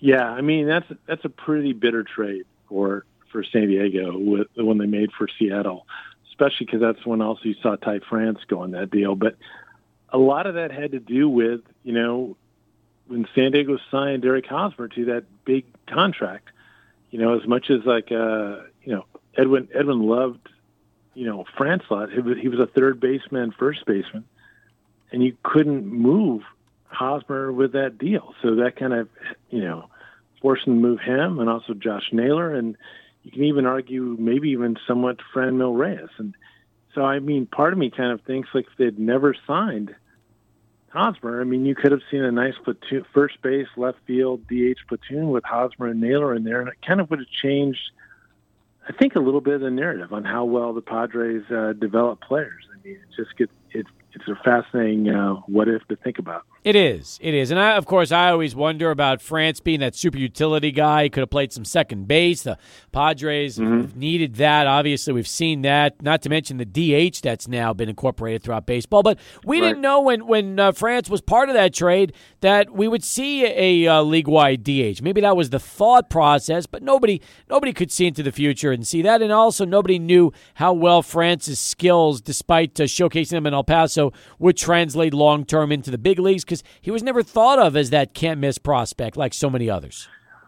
The thing about Ty France I thought was interesting was I remember seeing him in Fort Wayne, and he still kind of looked like a fullback. And he had a batting average of, 240, and he was always getting hit by pitches, so his on-base was 400, but his slugging was about 300. And he I saw him later that year at Lake Elsinore where he got moved up, and he was okay.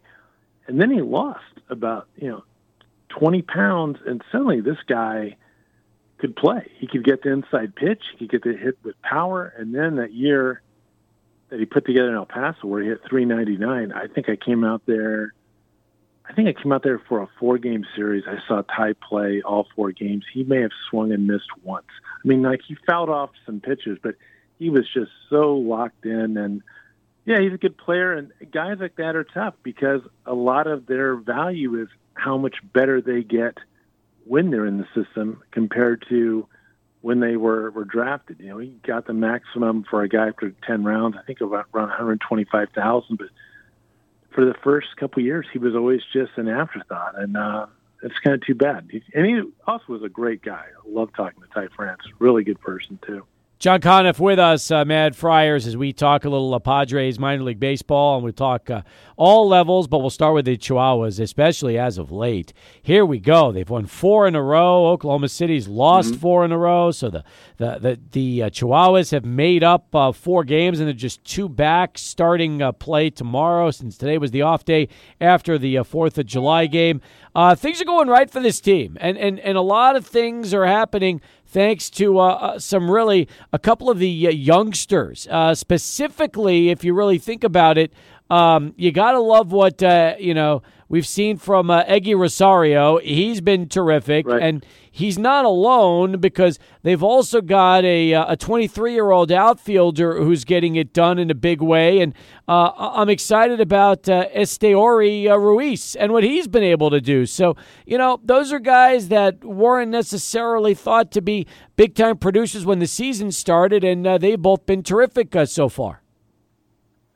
Well, Ruiz, Eggy was always a kind of a top 20 guy. He had a lot of talent.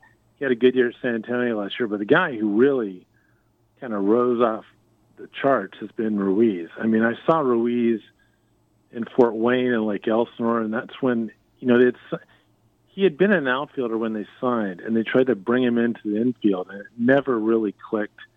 And then on top of that, he was a guy who made really good contact in the zone, but he chased too much out of it. And so at the end of last year, the hitting coach in San Antonio, Raul Padron, and the manager, Phil Bowman, really made an emphasis on working with him on not swinging at bad pitches. And, we talk about that with so many players, and maybe 1 out of 20 or 30, it really clicks. And that's where he really buys into that now. And he carried it over into the winter, and then he came back, and his walk rate's been doubled. His strikeout rate's gone down. Yep. He's about 6 feet, 175. And then on top of that, which is interesting, is, he was in left field last year, and he wasn't that good. I mean, and now he plays center. He can play all 3 positions, and he's turned into a very good outfielder. When I talked to him, he said he just finally got comfortable with balls in the air and routes that had kind of gone away because he'd worked so hard to be in the infield, and it just wasn't taking.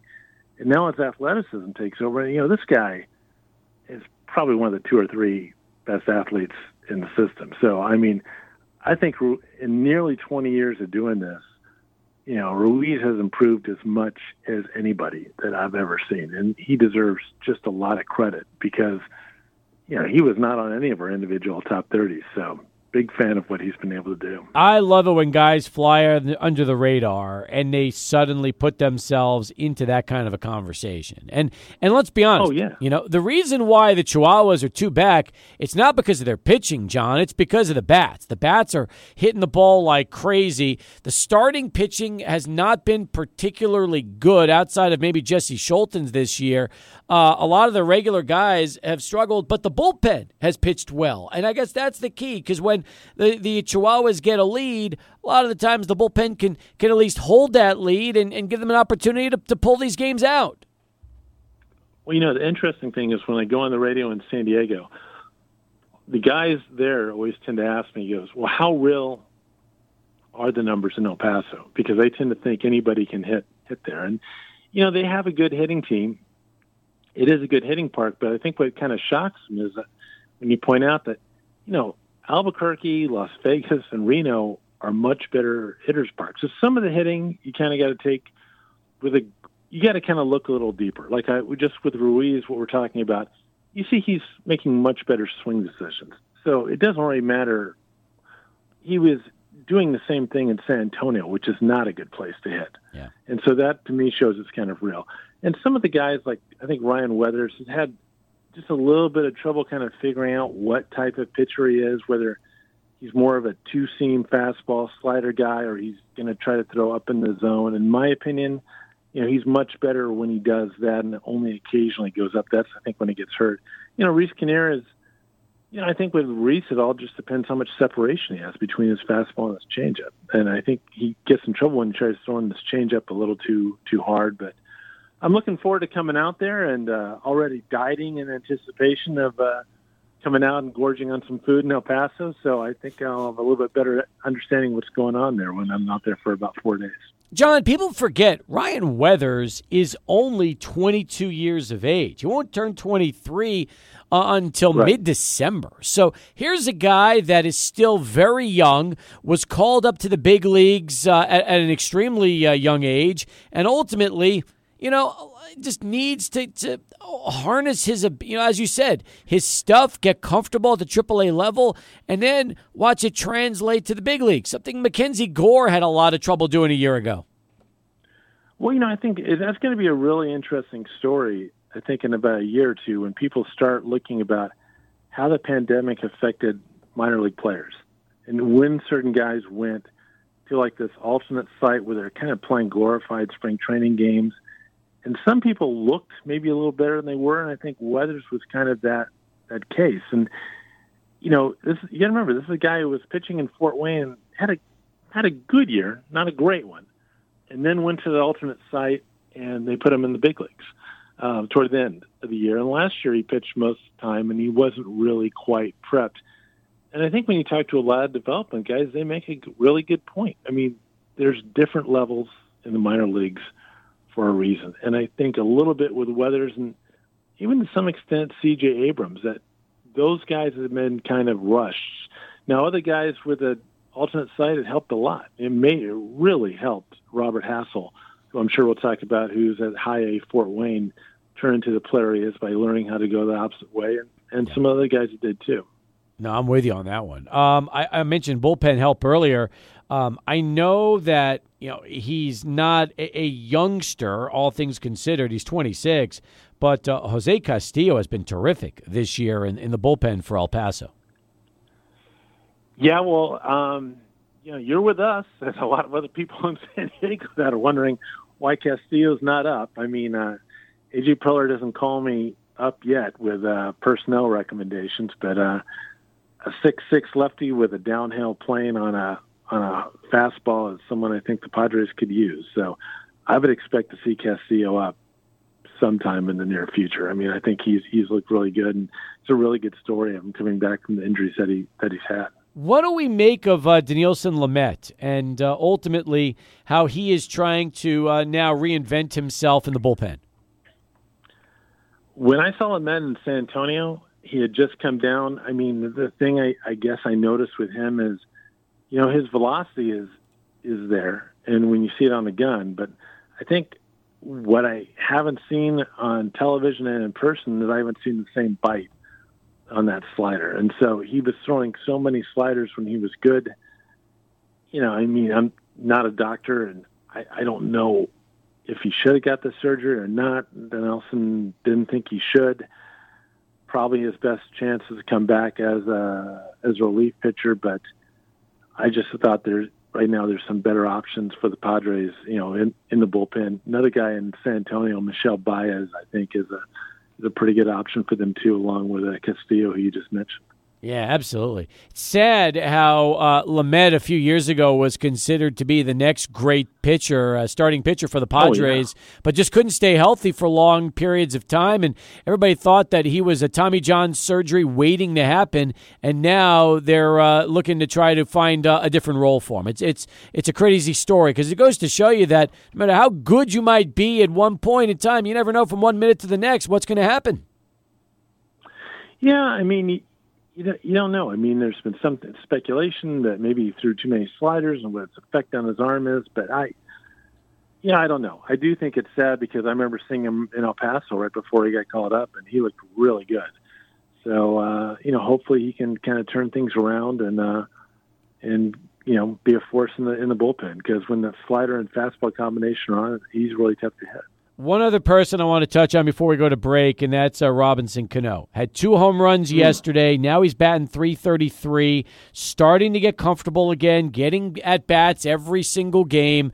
Look, I saw what Nomar Mazara was able to do with his career, and it's translated over to San Diego ever since he got hot here in El Paso. And you just wonder, for Robinson Cano, is it a matter of reps before you start to see that ability come back? And whether it's in San Diego or another Major League Baseball clubhouse, he gets an opportunity to come back to the big leagues. Yeah, I don't know. I mean, he had some trouble with the Mets and the Padres, and I think people might look at that more. And I think with El Paso, you're going to run into the same problem that, like someone who's a star in Colorado does when they go up to the Hall of Fame. Someone's really going to have to kind of stick their neck out. And when you're looking at a 40-year-old second baseman, and, I don't know. I think there's better people to ask that question than me. I don't think it'll happen in San Diego. There's just too many people at the position that he feels in best at to really be a viable option going forward. But, as just a baseball fan, I mean, God, that's a beautiful swing, and that's fun to watch. And I'm looking forward to seeing Robinson let him out there, too, in El Paso. I'll say this. He's been great with the fans, terrific, actually, with the fans, and he's enjoying himself here. And a lot of guys with the kind of career and pedigree he's had will come in here with an ego, and it'll show on the field, but not him. And it's great to see that Cano's been humbled by what's happened to him personally and professionally over the last couple of years, and El Pasoans are having a chance to enjoy him. Yeah, there's been nothing but positive things were said about him when he was with the Padres and with the Mets. And so I have read some of the articles that people have said. I think I've spoke with Tim Haggerty once or twice. And, yeah, I mean, I think it's great. I mean, in a way, you kind of think of, maybe we have friends who still play adult league baseball and go out there just because they love the game. And, if they gave you saw $39 million on a contract left over, you could tell a wife, like, hey, I'm going to go out and play because it's what I like to do. And she said, hey, that's fine. 100%. More with John Conniff, Madfriars, as Sports Talk continues here on 600 ESPN El Paso. 24 past the hour as we continue here on Sports Talk with John Conniff from Madfriars.com. Talking all things Padres, minor leagues here. And John going to be making his trip back to El Paso next week. So excited to see him back. And hopefully we'll get him back in our Lube and Go studios. So we spent the whole first segment talking about the Chihuahuas. Let's talk now about the rest of the system. And we'll start first with the San Antonio Missions. That's the AA affiliate of the Padres. Not a ton of top prospects on that roster. In fact, when you go down the list, John, would you say that somebody like Jorge Oña, along with, I don't even know who else would be in that list. Maybe Tirso or Nellis is probably some of the better prospects in that system? I like Corey Howell. He's on the IL right now. He came over in the trade where they sent Caratini to Milwaukee. He can play second and 3 outfield positions. They've been playing him in center since Estuary went up to El Paso. It's an interesting team. I mean, I like the manager there. I've known him for years, Philip Wellman.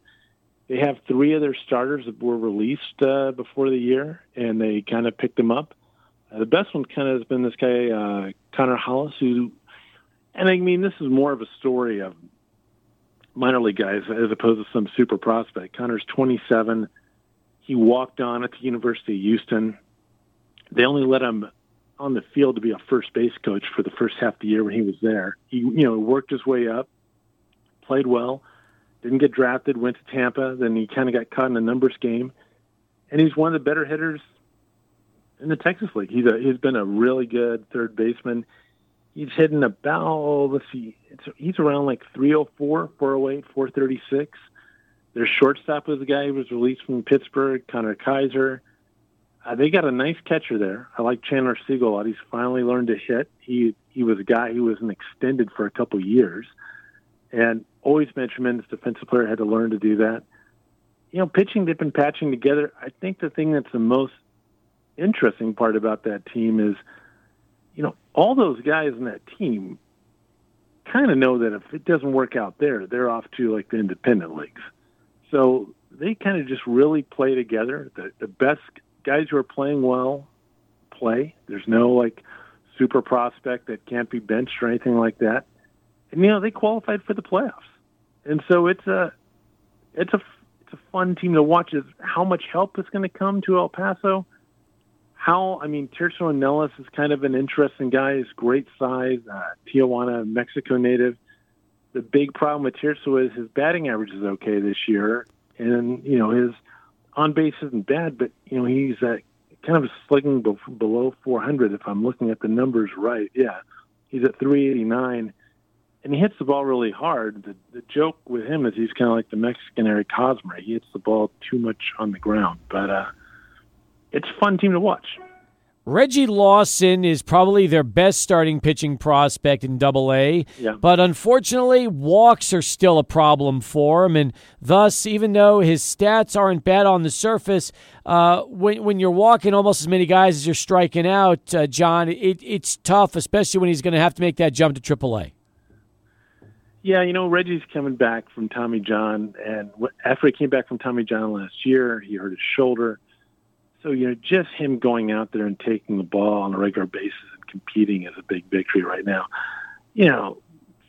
We saw him at spring training. I was there with David J., and we were joking, like, when we just saw Reggie walking by, like, if God decided to build a pitcher, that's kind of what he'd look like. And, he's got a lot of talent.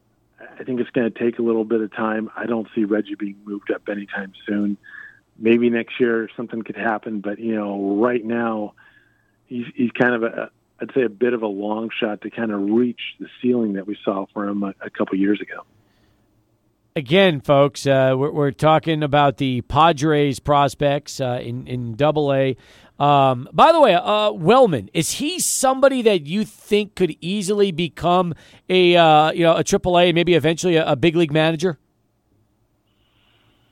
Well, I think Phillips 60 or 61, and The best thing about Philip Wellman, we always joke about, was if you talk to Philip in about 10 minutes, everybody kind of knows where they stand. He's a very honest guy, and all of his players really like him a lot. Because one of the better things about that he does is he has a rare ability to be very honest and be very constructive at the same time, and let guys know what they need to do to get better to get to the big leagues. And Double-A, for many people, is the toughest job. As far as managing at the AAA level, I think AAA is kind of the most unique place of any of the minor leagues, because so many of these guys are just so close. And all you have to do is ask yourself if the difference between you and being at a different place was making maybe $25,000 or $30,000 a year, and then making $700,000. And you didn't, and you felt you weren't in the right place, it might be kind of tough to keep a positive attitude. Guys like Taylor Colway and Matthew Batten, who's up in San Diego now, who kept a positive attitude and kept working and producing so hard, they deserve a lot of credit for what they're doing, because that's not the easiest thing in the world to do. John Conniff with us from Madfriars.com as we hit the bottom of the hour here on Sports Talk. Let's talk about right now High A, which is the Fort Wayne Tin Caps out there in Midwest League, and what they're doing. And the big name out of Fort Wayne right now is Robert Hassel III. He's the number one prospect currently on the Padres list, and so far he's had a terrific season. He's hit 300. He's got 8 home runs, 43 RBIs, 19 stolen bases. He's only 20 years old, and we might see Robert Hassel III in El Paso before the end of the season. I think it might be a bit of a jump. I think you might see Robert Hassel maybe in the second half of next year. The big thing with Hassel, compared to what we heard about him out of the draft, was, he's a lot faster than we thought. And he's a pretty good center fielder. He goes laterally real well, comes in on the ball. He needs to get a little better going back. I think the great stat on him in Fort Wayne is I think he's only swung and missed at 9% of the pitches that he's seen, which leads the Midwest League. He has tremendous bat control.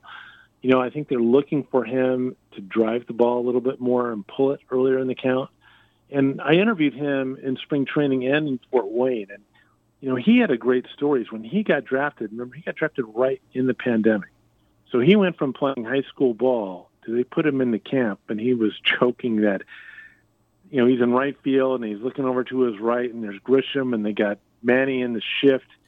And he's going, man, things are real. And then it was interesting that he said for about the first 3 weeks he was out there, he just got his head kicked in. The game was so fast and so hard, which is normal. But you got to consider when a guy like Hassel was one of the top 10 picks, one of the best high school players, he's never really failed at anything. So it was a big thing for him really to learn and how to compete. And one thing he took from there really well, that he does really well for a young player, is he hits to the opposite field. And not only hits, but he can drive the ball to the opposite field. So there's a lot to like about Robert Hassel. Really nice guy to talk to. You'll enjoy interviewing him as well. He's the only hitter on that team because their combined batting average as a group is just .217 right now, and a lot of guys are just not producing. But they've got a pitcher, a lefty, a 23-year-old named Robert Gasser, who doesn't have the greatest pure stuff, but he has been terrific this year in Fort Wayne and probably one of the better remaining pitching prospects in the organization.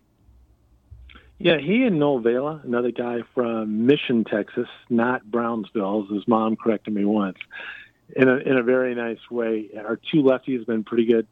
Vela might have a little better stuff. Gasser has really good mix of pitches, and when you watch him pitch, he comes from like about a 3/4 arm angle, and a lot of guys at high A just can't pick the ball up off him. And over his last 5 starts, he's been really good. I think he's allowed, you take out 1 3-run home run he gave up in the first innings. Last 5 starts, he's given up 1 earned run. So he's pretty close to coming up to San Antonio, and he's a guy who rose really quick. He went to New Mexico, then he went back to junior college, then he went to University of Houston, and he got a lot better through a lot of weight training and working with his mechanics. Fun guy to talk to. Very much a Northern Californian, though, not a Texan. Has that type of personality. We move along to the Lake Elsinore Storm of what is now the Cal League, and the kind of season that some of these guys are having, and they do have some hitters on the roster. And I want to talk about some of those guys for you and let you profile them, because for the most part, you've got your mix of 19-year-olds in terms of outfielder James Wood. You've got also 20-year-olds, 22-year-olds, and I'm just looking at some of the numbers right now, and let's just take 23-year-old Lucas Dunn, for example. He's having a great season. He's hitting the ball, hitting it well. I see a guy like Max Ferguson, who's only batting .250, but he's got 51 stolen bases as a 22-year-old. That gets your attention. So some interesting names right now in Lake Elsinore that kind of have Padres fans wondering what they can do when they move up some levels. Well, I mean, you hit it around the head, and I think Lucas Dunn and Max Ferguson were just moved up very recently to Fort Wayne. Ferguson is one of the leaders, I think, in all the minor leagues in stolen bases. I think he has like 51 combined now, or 52. The thing on Max was, for the first 2 months of the season, he had a sub-300 slugging percentage in the Cal League. So that had to improve. They made some adjustments. We talked about that in one of our recent dailies. David J. did. He went up and interviewed him. That should be on the site coming up pretty quick. But they made some adjustments where he held his hands. And I think they got him in more of a crouch, and I'll have to read it when David puts it up there. They've given him a little bit more power. Max can play. He's probably the best positions at second base, shortstop. He can play a little center field. Lucas Dunn came up a little earlier. He's a third baseman first. He can also catch a little bit out of the University of Louisville, 8th-round pick. He's good, but they're interesting guys. But, Steve, the guy you and I both want to talk about is Big James Wood. Absolutely. He's got ridiculous size. He's like 6'7", 240. And what's impressed me 255. So he's gained weight. I like that. 255. He looks like he can put on about 20 more pounds. I mean, he's lean. He's like us. He's a 3% body fat. Well, James is a stud. Well, I'll tell you what impresses me the most about him. He doesn't strike out a lot. I've noticed that. Only 25 strikeouts this season, 23 walks, almost an even walk-to-strikeout rate, .315 batting average. He's got power. He can steal some bases. You tell me, the Padres really don't have anybody with this kind of makeup in their system right now. No, I mean, we get asked about James Wood a lot, all of us who go on radio shows and podcasts. And, you try real hard not to get too hyped up. But why don't I just say this? This might help the audience a little bit. After the draft, we interviewed a bunch of guys. And James had a bit of a rough stretch at the IMG Academy right before. He had 6 bad weeks, and then he came on. And for a lot of scouts, and he has a real low heartbeat. So he looks about the same if he hits a grand slam or he strikes out. He gets really excited when his teammates do something, but he's always very low-key, and that kind of bothered some scouts. And when I interviewed Keith Law, who's always been a great friend of our site and of your show, Keith used the phrase, he looked disinterested, he wasn't sure how well he could hit. So in the Arizona League, and I think last time I was on here we talked about that, I think James hit about 370, I don't have the numbers in front of me, 470, 500 in 100 plate appearances. The one thing we could ding him on was he struck out 31% of the time, but still, I'll take those numbers. Those are fine. And he played center field. He comes out, and as you just pointed out with Elsinore, he's cut his strikeout rate in half. He's for about a couple games ago, he was walking more than he struck out. The power is just unbelievable. One of the games I saw him on television. I haven't been out to Elsinore yet, but a lot of our guys, David and Kevin and Ben, have all been out there, and Mark Wilkins have been out there. He had a grand slam home run that nearly hit the freeway. And then about the next at bat, it freaked people out, is he had a ground ball to second base. And second baseman had to move a little bit. And James beat it out going down the line. I mean, and again, we're talking about a 6'7", 255-pound man. So to wrap up, hopefully a little bit of a long-winded thing, when I'm asked about him, he reminds me a little bit of Manny Machado and how easy things come to him. But in terms of prospects for San Diego's not had this type of guy with freakish athletic ability and baseball ability since Fernando Tatis. He just looks like the big kid out there who's a lot better than everybody because he is. Let's wrap it up with 2 other guys I want to ask you about in Lake Elsinore. We'll talk about also fellow 19-year-old shortstop Jackson Merrill, who is now up and doing very well for himself, and 18-year-old pitcher Victor Lizarraga. Let's talk a little bit about Victor. Good pronunciation. Jackson's been hurt. He got hurt earlier in the year. Play, I think, in the field with his wrist. He was coming back. He was dominating in his rehab in the ACL, and then he kind of hurt a hamstring. When he's a guy who rose really quick. He was something like 5'8" as a sophomore. Then he had this big growth spurt. He's 6'3", 205, left-hand hitter. Yeah, I mean, he just needs to get back on the field. Victor Lizarraga is 18. David has a story on him coming up. Hopefully we'll not screw this up too much, or I'll hear from him. He was in California high school, Mexican-American national, went down to Mexico so he'd be eligible to sign early. Signed with an ACL. He's doing really well in the Cal League, especially he's about 3.5 years younger than most people. He needs just to kind of, he's 18. He needs to kind of refine his pitches a little bit more, go a little deeper into games, but he's having a very good year as well. If you want to learn more about what Madfriars is all about, you can go online to madfriars.com. In fact, it is the best coverage of Padres prospects and minor league system you're going to find anywhere. Not only that, they do have monthly and yearly subscriptions. So for $5 a month, $4.95 a month, you can get all the information you need on the Padres prospects, or you can buy the yearly package for $40 a year. And when you subscribe there, it's like you're getting 4 months free. So a nice little bonus versus the monthly subscription. But either way, John, it's a great way for fans to not just support you, but stay up to speed with everything you guys are putting out. Yeah, that's great. Thank you very much for the nice words. And all of us have full-time jobs, so any of the money just goes for hotels, flights, and rental cars, and doesn't go for any of my dining experiences at L&J Cafe. So thank you. I'm looking forward to coming out and seeing you, Steve. And as always, it's always been a pleasure to be on. And if you go online, you can see all about the Players of the Month because you just updated that today for the month of June.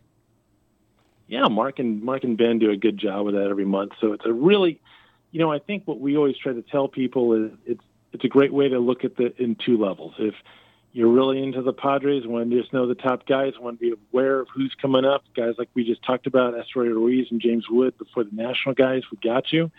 And if you're really into like the El Paso Chihuahuas and San Antonio Missions, we cover the minors on a daily basis. We go out to the sites. We have interviews on there with the players, the coaches, and the Padre brass. So I think it's okay. It's a lot of fun for us, and we love doing it.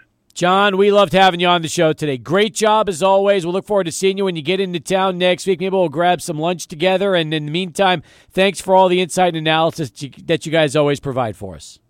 Hey, well, thank you so much for having me. Take it easy, Steve. You got it. John Conniff, Madfriars.com, 18 in front of 7. Come back and wrap it up next on our final countdown here on 600 ESPN El Paso. All right, final countdown here on Sports Talk as we rewind things up. A lot of great guests today. And our thanks to all of those guests for making it possible for us today. Greg Foster joined us in our first hour. Then we had Shehan Jeyarajah on along with Russ Bradburd in our second hour. And John Conniff from Madfriars has handled our final hour. Angel Munoz has been hanging out with us for the entire duration of the show. Angel, I'm curious. I know that when you interned with us, we used to talk sports with you, and we realized, well, wait a minute. Sports isn't necessarily your forte, but video is, production is, movies, films. Have you had a chance over the July 4th break or recently to catch any of the new films out right now, Angel?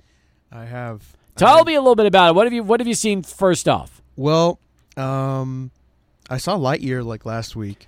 Well, I wanted to see Lightyear this weekend, and my plans changed dramatically when I was planning on going. So I was going to take my 10-year-old to see it because I know how much you love the Toy Story series. And listen, for you grew up as a kid with Toy Story 1 and 2 and 3. So I can imagine, the whole series is something that's near and dear to your heart. How did and Adrian's movie reviews are coming back tomorrow, by the way, folks, for you wondering. When Adrian comes back, so do the movie reviews. How did you like the Lightyear movie? I thought it was pretty good, honestly. I was expecting it to be a little worse than I was like, maybe it's not going to be that great. It's a kids movie, but I was pleasantly surprised. You were? Yeah. All right, that's good. Was it weird, when you're the Lightyear character that wasn't portrayed by the original, which is what was his name from Home Improvement? Tim Allen. Tim Allen, that's right. Yeah. Honestly, no. It was a whole thing. I guess the explanation, the in-universe explanation, as a whatever. It was Tim Allen's voice of Buzz Lightyear would be the knockoff kind of thing, because in universe is supposed to be this is the movie that came out in the 80s 90s that Andy saw in the 90s. Yep. So but it's also supposed to be a younger Lightyear because technically it's his backstory, so I can see how it's a younger voice. Yeah, with Chris Evans versus and he did a good job. Yeah. All right, nice. So you like that movie. All right, good. What else did you get a chance to see? I got a chance to see Top Gun for the third time. I've seen it 3 times, but this time I saw it in IMAX. That one I saw last Saturday, and that was... Is there a difference watching the film in IMAX versus the regular experience? Absolutely. Tell me why. Just because it's a wider screen? It's it takes over your whole vision, your peripheral, just the whole thing. It's such a huge, massive screen. Yeah. You'll step into that building and you'll just be like, oh my God, this screen is bigger than I don't even. It's about as it's huge. That's cool. So you pay a premium to watch it in IMAX, but it's worth it. Now it's so worth it. I'll tell you, I thought of all the sequels I've seen, I don't know, in the last 15, 20 years, I thought they hit it out of the park with Top Gun Maverick, and I didn't really. My expectations were, I thought it would be fun. I just didn't think it would be so good that it could be better than the original. Yeah. Which is the talk after people had a chance to watch that. That's what I think. That's my opinion. I'm like, well, I think that it's better than the first. But it's because it's like it's filmed in like they were like actually in the planes. They were they were flying with the pilots and everything. It was super you feel cool. you feel like you're right. I mean, like I thought that was the way the first one was too. I never really felt like in the first movie you didn't feel like that, but I think they just took it. They just took it a step beyond. Which when you're dealing with a movie almost 40 years after the original, you figure, or 35 years after the original, they could do that. Yeah, and it was amazing. I mean, I was looking at all the behind the scenes stuff. That's what I tend to do when I'm like super, super into a movie. Yeah. Which I got super, super into this new Top Gun, is that they taught the actors how to operate those IMAX cameras in the plane. And they like stuck them in the plane right there. They had to operate it. They were out for a couple hours. They did their thing and they came back. They had like 80 hours of footage or something. That's amazing. So IMAX is the way to see that movie. And you can tell it's noticeably different than you saw before. Yeah. If you get a chance, see it in IMAX. Okay. Have you seen Minions yet? I haven't seen Minions. Have you seen what's it called? The Black Phone? No, not those yet. Okay. I've been here a lot, so I mean yeah, I'm sure you have. You've been working a lot at the radio station, that's for sure. For you, what's next up? You want to see the new Thor? Yeah. I think I'm going to see that one on Saturday. Okay. So, Love and Thunder. Nice. Good. But I like what you've seen so far. Have you seen the new Elvis movie? That one is like at the very top of my list. I think after this, honestly, I may just go to the movies and go see it. I've heard myself. Great things about the Elvis movie. I really, really want to see it. People that have seen that have told me that's another one that they did a terrific job. The actors and everybody involved. But think about this, okay? Whether it's Bohemian Rhapsody, the new Elvis movie, there's a Bowie biopic coming out. You also had the Elton John movie, Rocket Man. It seems like people have been getting those right. Like that's for the most part, all those biopics on the musicians, they've done really well. They've been pretty good ever since the wave started with the NWA biopic back when I should say maybe the Johnny Cash biopic with Joaquin Phoenix 15 years ago. That just kind of started the whole thing. That's a good point too. Well, listen, you did great with us today. Thank you for giving up your afternoon with us. We appreciate it. And, hey, look forward to hearing you back on the Chihuahuas broadcast real soon, and look forward to seeing you back with us on Sports Talk down the road.